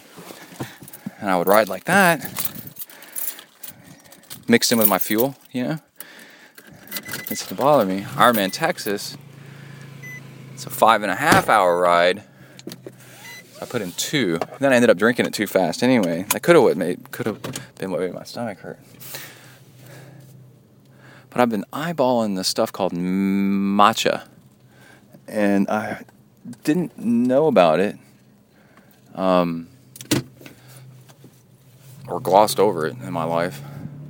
But I saw Tawnee tweet something about that she was ordering matcha. I was like, what is matcha? And I tweeted, after I figured out what it was, Googled it, duh. What is matcha? And it's green tea powder. And I think the main gist is that it's powdered green tea, where they just grind up green tea. And now it's a powder. You can add it. You can make tea out of it, because it's kind of like instant tea powder. But I guess you could do other things with it, like sprinkle it and stuff. You could maybe cook with it. I don't know. Put it in other things. But I saw that and I was like, man, that's interesting. And then I was reading on Slow Twitch about the people were talking about fuel, for long distance racing, long bike rides and such. And the one guy was saying, he was making his own fuel, and then blah blah blah. And he was like really strongly enthusiastic about this. Like, guys, add some herbal tea. And I'm like, no, you're getting the herbal crap. Okay, whatever. And if I'm going to drink tea, it's going to have caffeine in it. It's going to be from a tea leaf, not from a yopon or a berry tree or something that's questionable on whether it really works or not, And but it made me start thinking. I think maybe he said green tea too, but he definitely was saying tea, And so. And there's a difference, actually, between tea and tea. So tea is, tea leaves from a tea plant soaked in hot water, so it extracts the chemicals out, and then you enjoy it. And then herbal tea is typically anything but a tea plant. And so you take leaves of a dandelion or something like that and soak that and get all the nice happy chemicals out of that. But nothing has caffeine in it like tea or coffee, So the herbal stuff is kind of meh. And you got to be wanting the chemicals that come out of those other plants for whatever reason to be into that kind of tea. So that's why I'm saying he was like herbal tea, and I'm like, oh, that's kind of like what is that branch of medicine? That's a total quackery. Well, there's many. They're most. Anyway, but there's teas like that make you sleepy, and it's the plant has calm-inducing, sleep-inducing characteristics, right? It'd be the opposite of caffeine. So there you go. But anyway, back on track. I'm like, matcha is green tea powder. I've done a couple rides now where I've put a green tea bag, at least one ride, where I microwaved green tea. I made some green tea in a bag, and then I poured the tea into a fuel bottle, and then added my fuel. And use that base of green tea as a lot of the liquid, to mix up my fuel, and it was fine. I barely noticed it. I didn't notice the green tea flavor at all. In fact, it might have been kind of nice. But now I'm thinking, like, well, instead of that, what if I just got matcha, ordered some matcha, or go find it, and then scoop it, right? And then shake it up. And then I have green tea instantly. And then I've got green tea right in my fuel bottle. It's got a little bit of fluoride and caffeine that doesn't hurt my stomach, and whatever, antibacterial kind of in there a little bit, and use that as my caffeine basis for stuff. I think I'm going to try it. Anyway, that's my gist. Is consider okay, so one, green tea, good for your teeth. If you're having tooth problems or you're just a triathlete in general, you might want to consider switching over to green tea as your source of caffeine. It's better for you. And then it may even prevent stuff, and tooth decay may help out a lot. And also, one way to get green tea is this stuff called matcha, M-A-C-H-A. And Tawnee, I almost said Tawnee Prazak is an enthusiast of matcha, so you might want to ask her more about it, because I don't know anything about it. So hit her up, Tawnee Prazak, on the Twitters. All right, that's it. I got to get the W to the ERK out. Bang. All right, leaving the hardware store. Man, they have the coolest app in there. Hold on, let me put on my old lady sunglasses. One time I was in the grocery store, HEB is what we call it. What we have down here, Howard E. Butts. For real, HEB. And I love getting cheap sunglasses because I've had expensive ones before, and it seems like the more expensive they are, the faster I scratch them, lose them, break them. And then if I get super cheap ones, they last forever. I never lose them. And if I do, then it's like, oh well. So I was walking like the old people prescription area. Oh, a new Corvette. Cool. Very cool. Wow, it looks a lot different than the older ones. We'll get to that in a second. So, for cycling and for running, just huge sunglasses. And I like the amber tint because it's best for seeing stuff in the road. It's also called driving lens color. And that's what color my goggles are. Kai, I don't know, whatever. And I got a fluorescent light bulb, 2 fluorescent light bulbs, hope I don't break them. I got these huge sunglasses, but I think they're old lady sunglasses, because Emily's got a pair that's almost exactly the same, and they have like glitter on them. Anyway, let's do errands around the house. Let's walk around this Corvette. Yeah, it's a Stingray.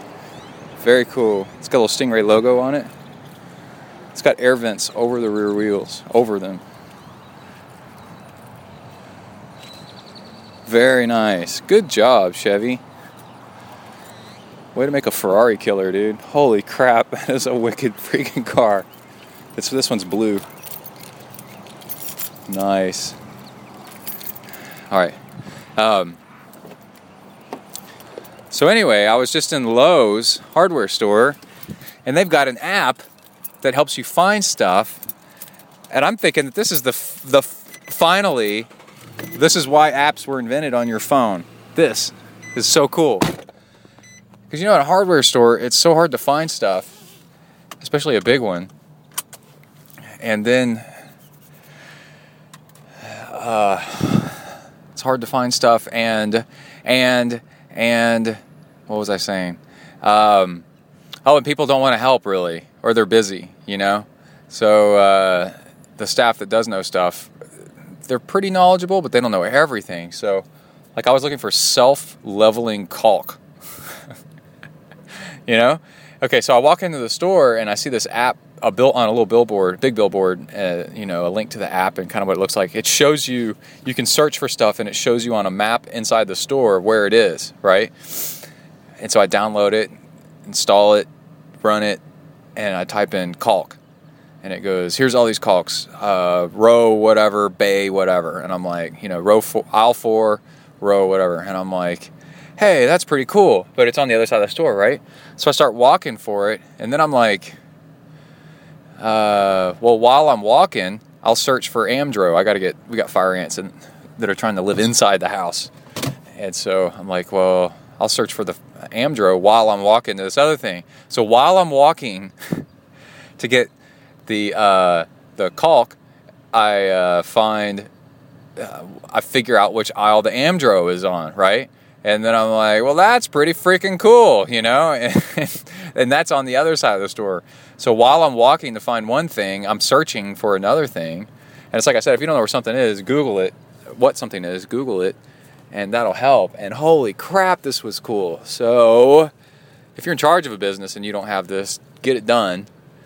And if you're looking for hardware stuff, or you're looking for stuff in a big store, see if they have an app, because man, that makes it easy, And I found all this caulk, blah blah blah, and then I'm like, well, where's self-leveling? The guy told me to get self-leveling, and so I couldn't find it, so I typed it in, and it says it's over here, like this one aisle or one shelf, and I'm like, oh, awesome, man, it's really cool. Anyway, I went for a nice run this morning. I got a training tip for you. In the summer, if you live where it's really hot, like Texas, unbelievably hot in the summer, it's at least 90 degrees right now and really high humidity, wind coming off the Gulf. And there's a method to training. Training in high heat really compromises your training. So you'll notice that if you ride your bike, that it's actually cooler, and because you got a lot of wind flow, than if you're running, right? So what you do is, in the morning, it's cooler, right? And in the afternoon, it gets hotter and hotter and hotter. And also, wait, hold on. So I went running, and I took my dog with me, and we ran for an hour and a half, and it started at like 7:30 in the morning, and it was really nice. Oh, last night Emily and I went and saw the movie Chef, which is really good. If you got kids, it's actually even better. And then and I recommend you go see it because it really shows how people get into like good quality food and what really matters in life and stuff. It's pretty cool. And discovering yourself and getting into what you're really into. Like, so a lot of us is endurance sports and triathlon and self-realization kind of stuff. And then so I'm running this morning, and usually I would bike in the morning, but now I'm running in the morning now that it's summer, and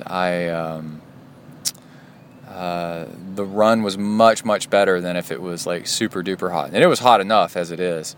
Probably 85 degrees, 80, let's say at least 80 degrees. But it's before the sun got up real high, hour and a half. And I ran for an hour with the dog and then dropped him off and ran another half hour. And then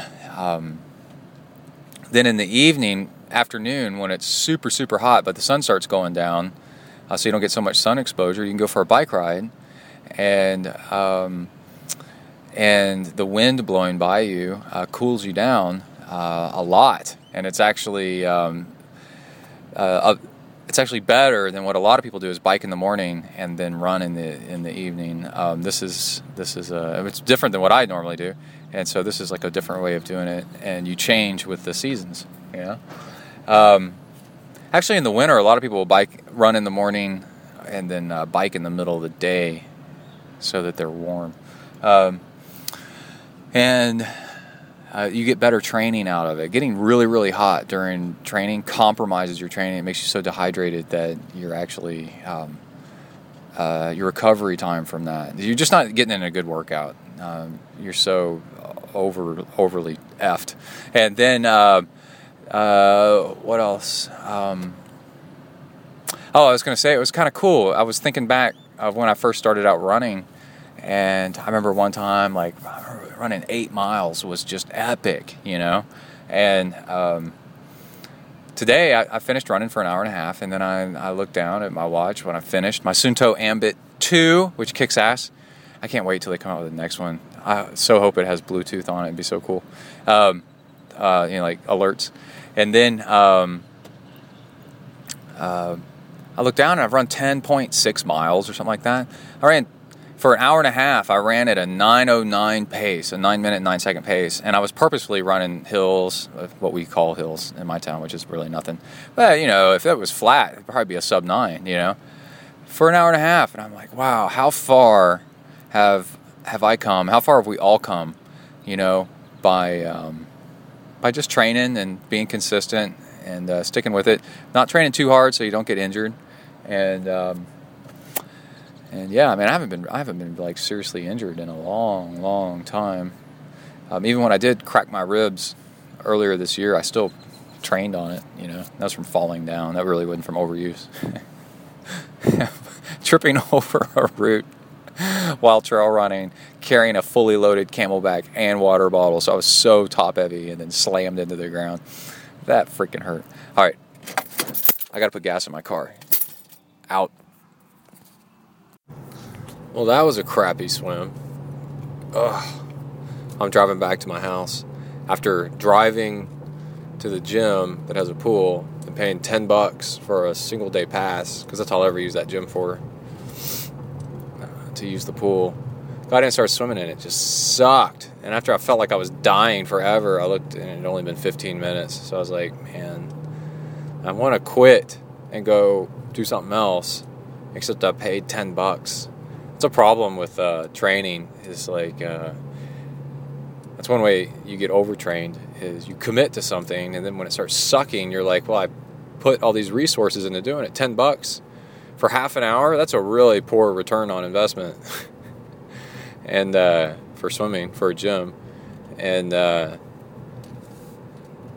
I was trying to figure out, I finished, I swam kind of hard, kind of here and there, and then I decided to cut it at half an hour. So as it got close to half an hour, I swam butterfly for a little bit, because I figured that would, I haven't swum butterfly much at all lately, and so I figured that would do me in pretty good, which it did, and then got out after 30 minutes. And then trying to figure out what made me feel like crap, and there's two suspects. One is, as I was getting ready to leave the house, and I had a small half a cup of ice cream, half a slender coffee mug of ice cream, and I was like, well, maybe the sugar crash from that, probably. It was just a treat. It's in the summer. It's the afternoon, And then, what was the other thing? Oh, I've been switching over from coffee to green tea, and like I was saying earlier, there's slightly different kinds of caffeine. It's pretty much the same, but I have a headache, and I'm like, I wonder if it's caffeine withdrawal. If caffeine withdrawal is actually making things worse, and maybe it is. So kind of feels like it for sure. Anyway, that's it. I'm gonna have a cup of coffee and take a nap. They don't seem like they go together, do they? But they will today. All right, out, bang. Hey, I thought I was recording, and I'm not. I'm in the shade of a big shaggy oak, or sycamore or something. Sycamore? Looks like a sycamore. I don't know what this tree is. Maybe I'll have to find out. And taking a pause to cool down in the breeze and some shade so that I stop sweating so much. I can put on some sunscreen, because it's getting to be 10 o'clock, and I'm halfway through a 3-hour bike ride. It's really nice out here in the countryside. 2-lane highway, no shoulder, but no traffic almost. 70 mile per hour speed limit. But there's hardly ever anybody out here. Seen lots of snakes, unfortunately dead snakes in the road, and saved a turtle, which was nice. And got him out of the road right before a car came along. And then something else happened. I'm fueling with EFS, and I'm at about, I'm doing 300 calories per hour, and I think that's a little low. I think I need more like 350. But I think I'm going to run out of fuel. I've got it mixed into a clear bottle so I can see how fast I've gone through it. My fuel, a 3-hour fuel bottle. It's a really good trick. You know, you make a fuel bottle for the length of your ride, and then you just pace yourself through it, and take a glug of fuel, and then rinse your mouth out with water, swallow it, and so a little bit more water. In fact, I need some water right now. And keep your water and your fuel separate for sure. If you didn't know that one, it's always a good tip. That way you can take on more fuel without. You can take on more hydration if you need it without messing up your stomach with fuel. And that's an old one. Oldie but a goodie. And I'm doing about 300 calories per hour, but I think I need more like 350, which would be pretty typical. And then I think that's it. I'm going to put on some sunscreen, man. Get the hell out of here. Halfway through a 3-hour ride. It's nice. Yeah. Let's do this. Uh-oh, here comes the truck. Better quit jacking around. All right. Hey, birdies. How are y'all doing? All right. I think that's a show. Whew, man. I knocked out an hour run last night. That ended up being 4 hours for the day. On Sunday, Kai's on a road trip. So it's easy to get in a little bit bigger volume. And ran with the dog, and very, very hot. Had to spray him down with the hose before we got going, and then let him swim in a pond when we were almost done. And that definitely helps him stay cooler. Dogs can't sweat, so they get overheated really easily. And I think the high today is 92, and later on in the week it's 94. And I'm outside right now, and it's even though it's not even 7 a.m. yet, and it's 90% humidity, I think. 91% humidity. So that's what we're dealing with here in Texas. But let's see. So yesterday, I used EFS on the bike as a fuel, and it's pretty high in sodium, and I went by feel instead of by calories, and I ended up having a really nice day because of it.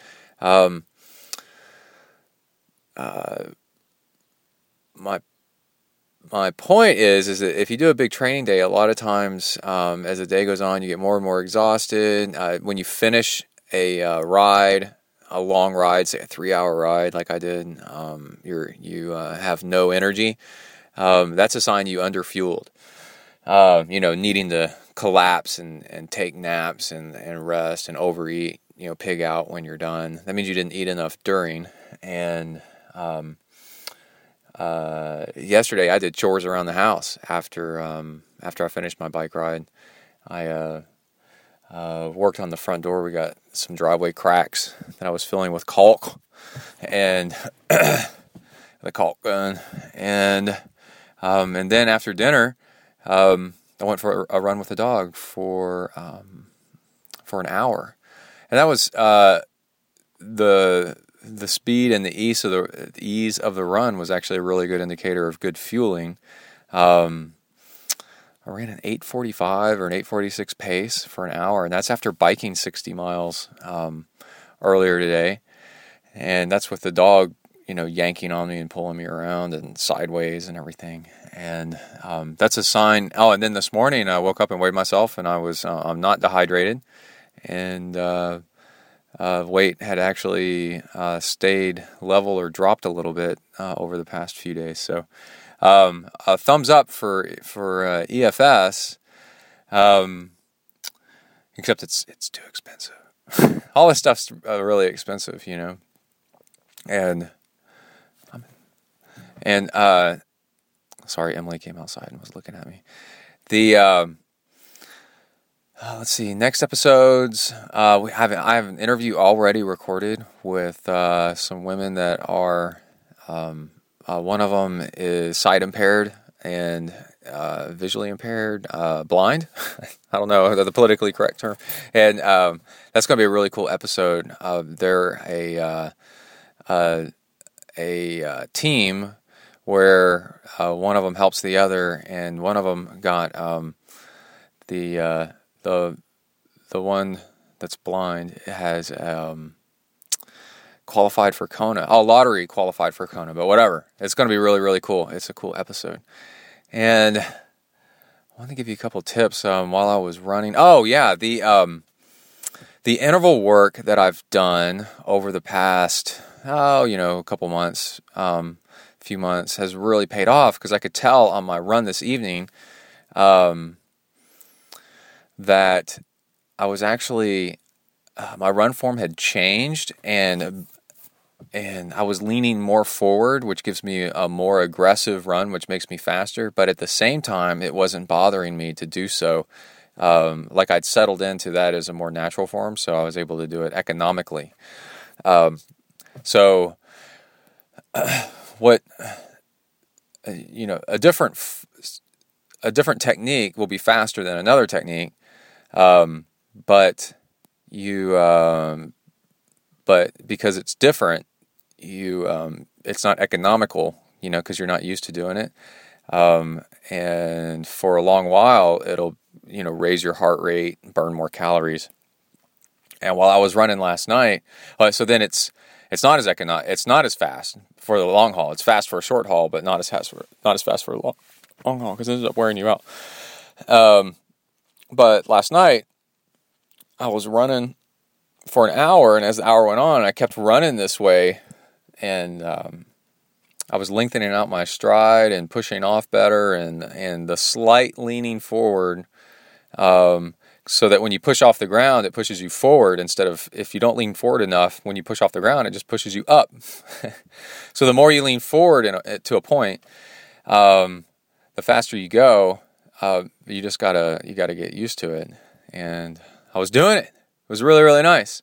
So I had a nice run, and I think that's about it. Oh, and I woke up this morning and was sitting there going, should I work out or not? Oh, I have a new technique.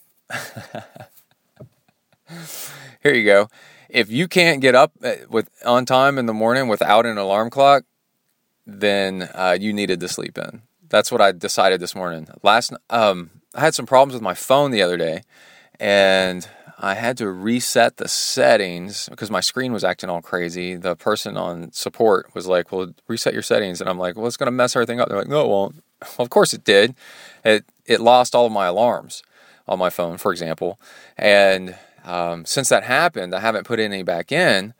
And what I've noticed is that if I'm recovered enough and I'm ready to train, I automatically wake up early enough, and I don't need the alarm.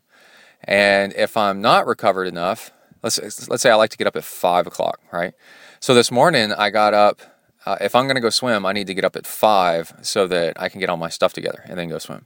Well, this morning I rolled over and I looked at my watch, and the Sunto Ambit 2 has just this killer back screen light on it. It's pretty rad.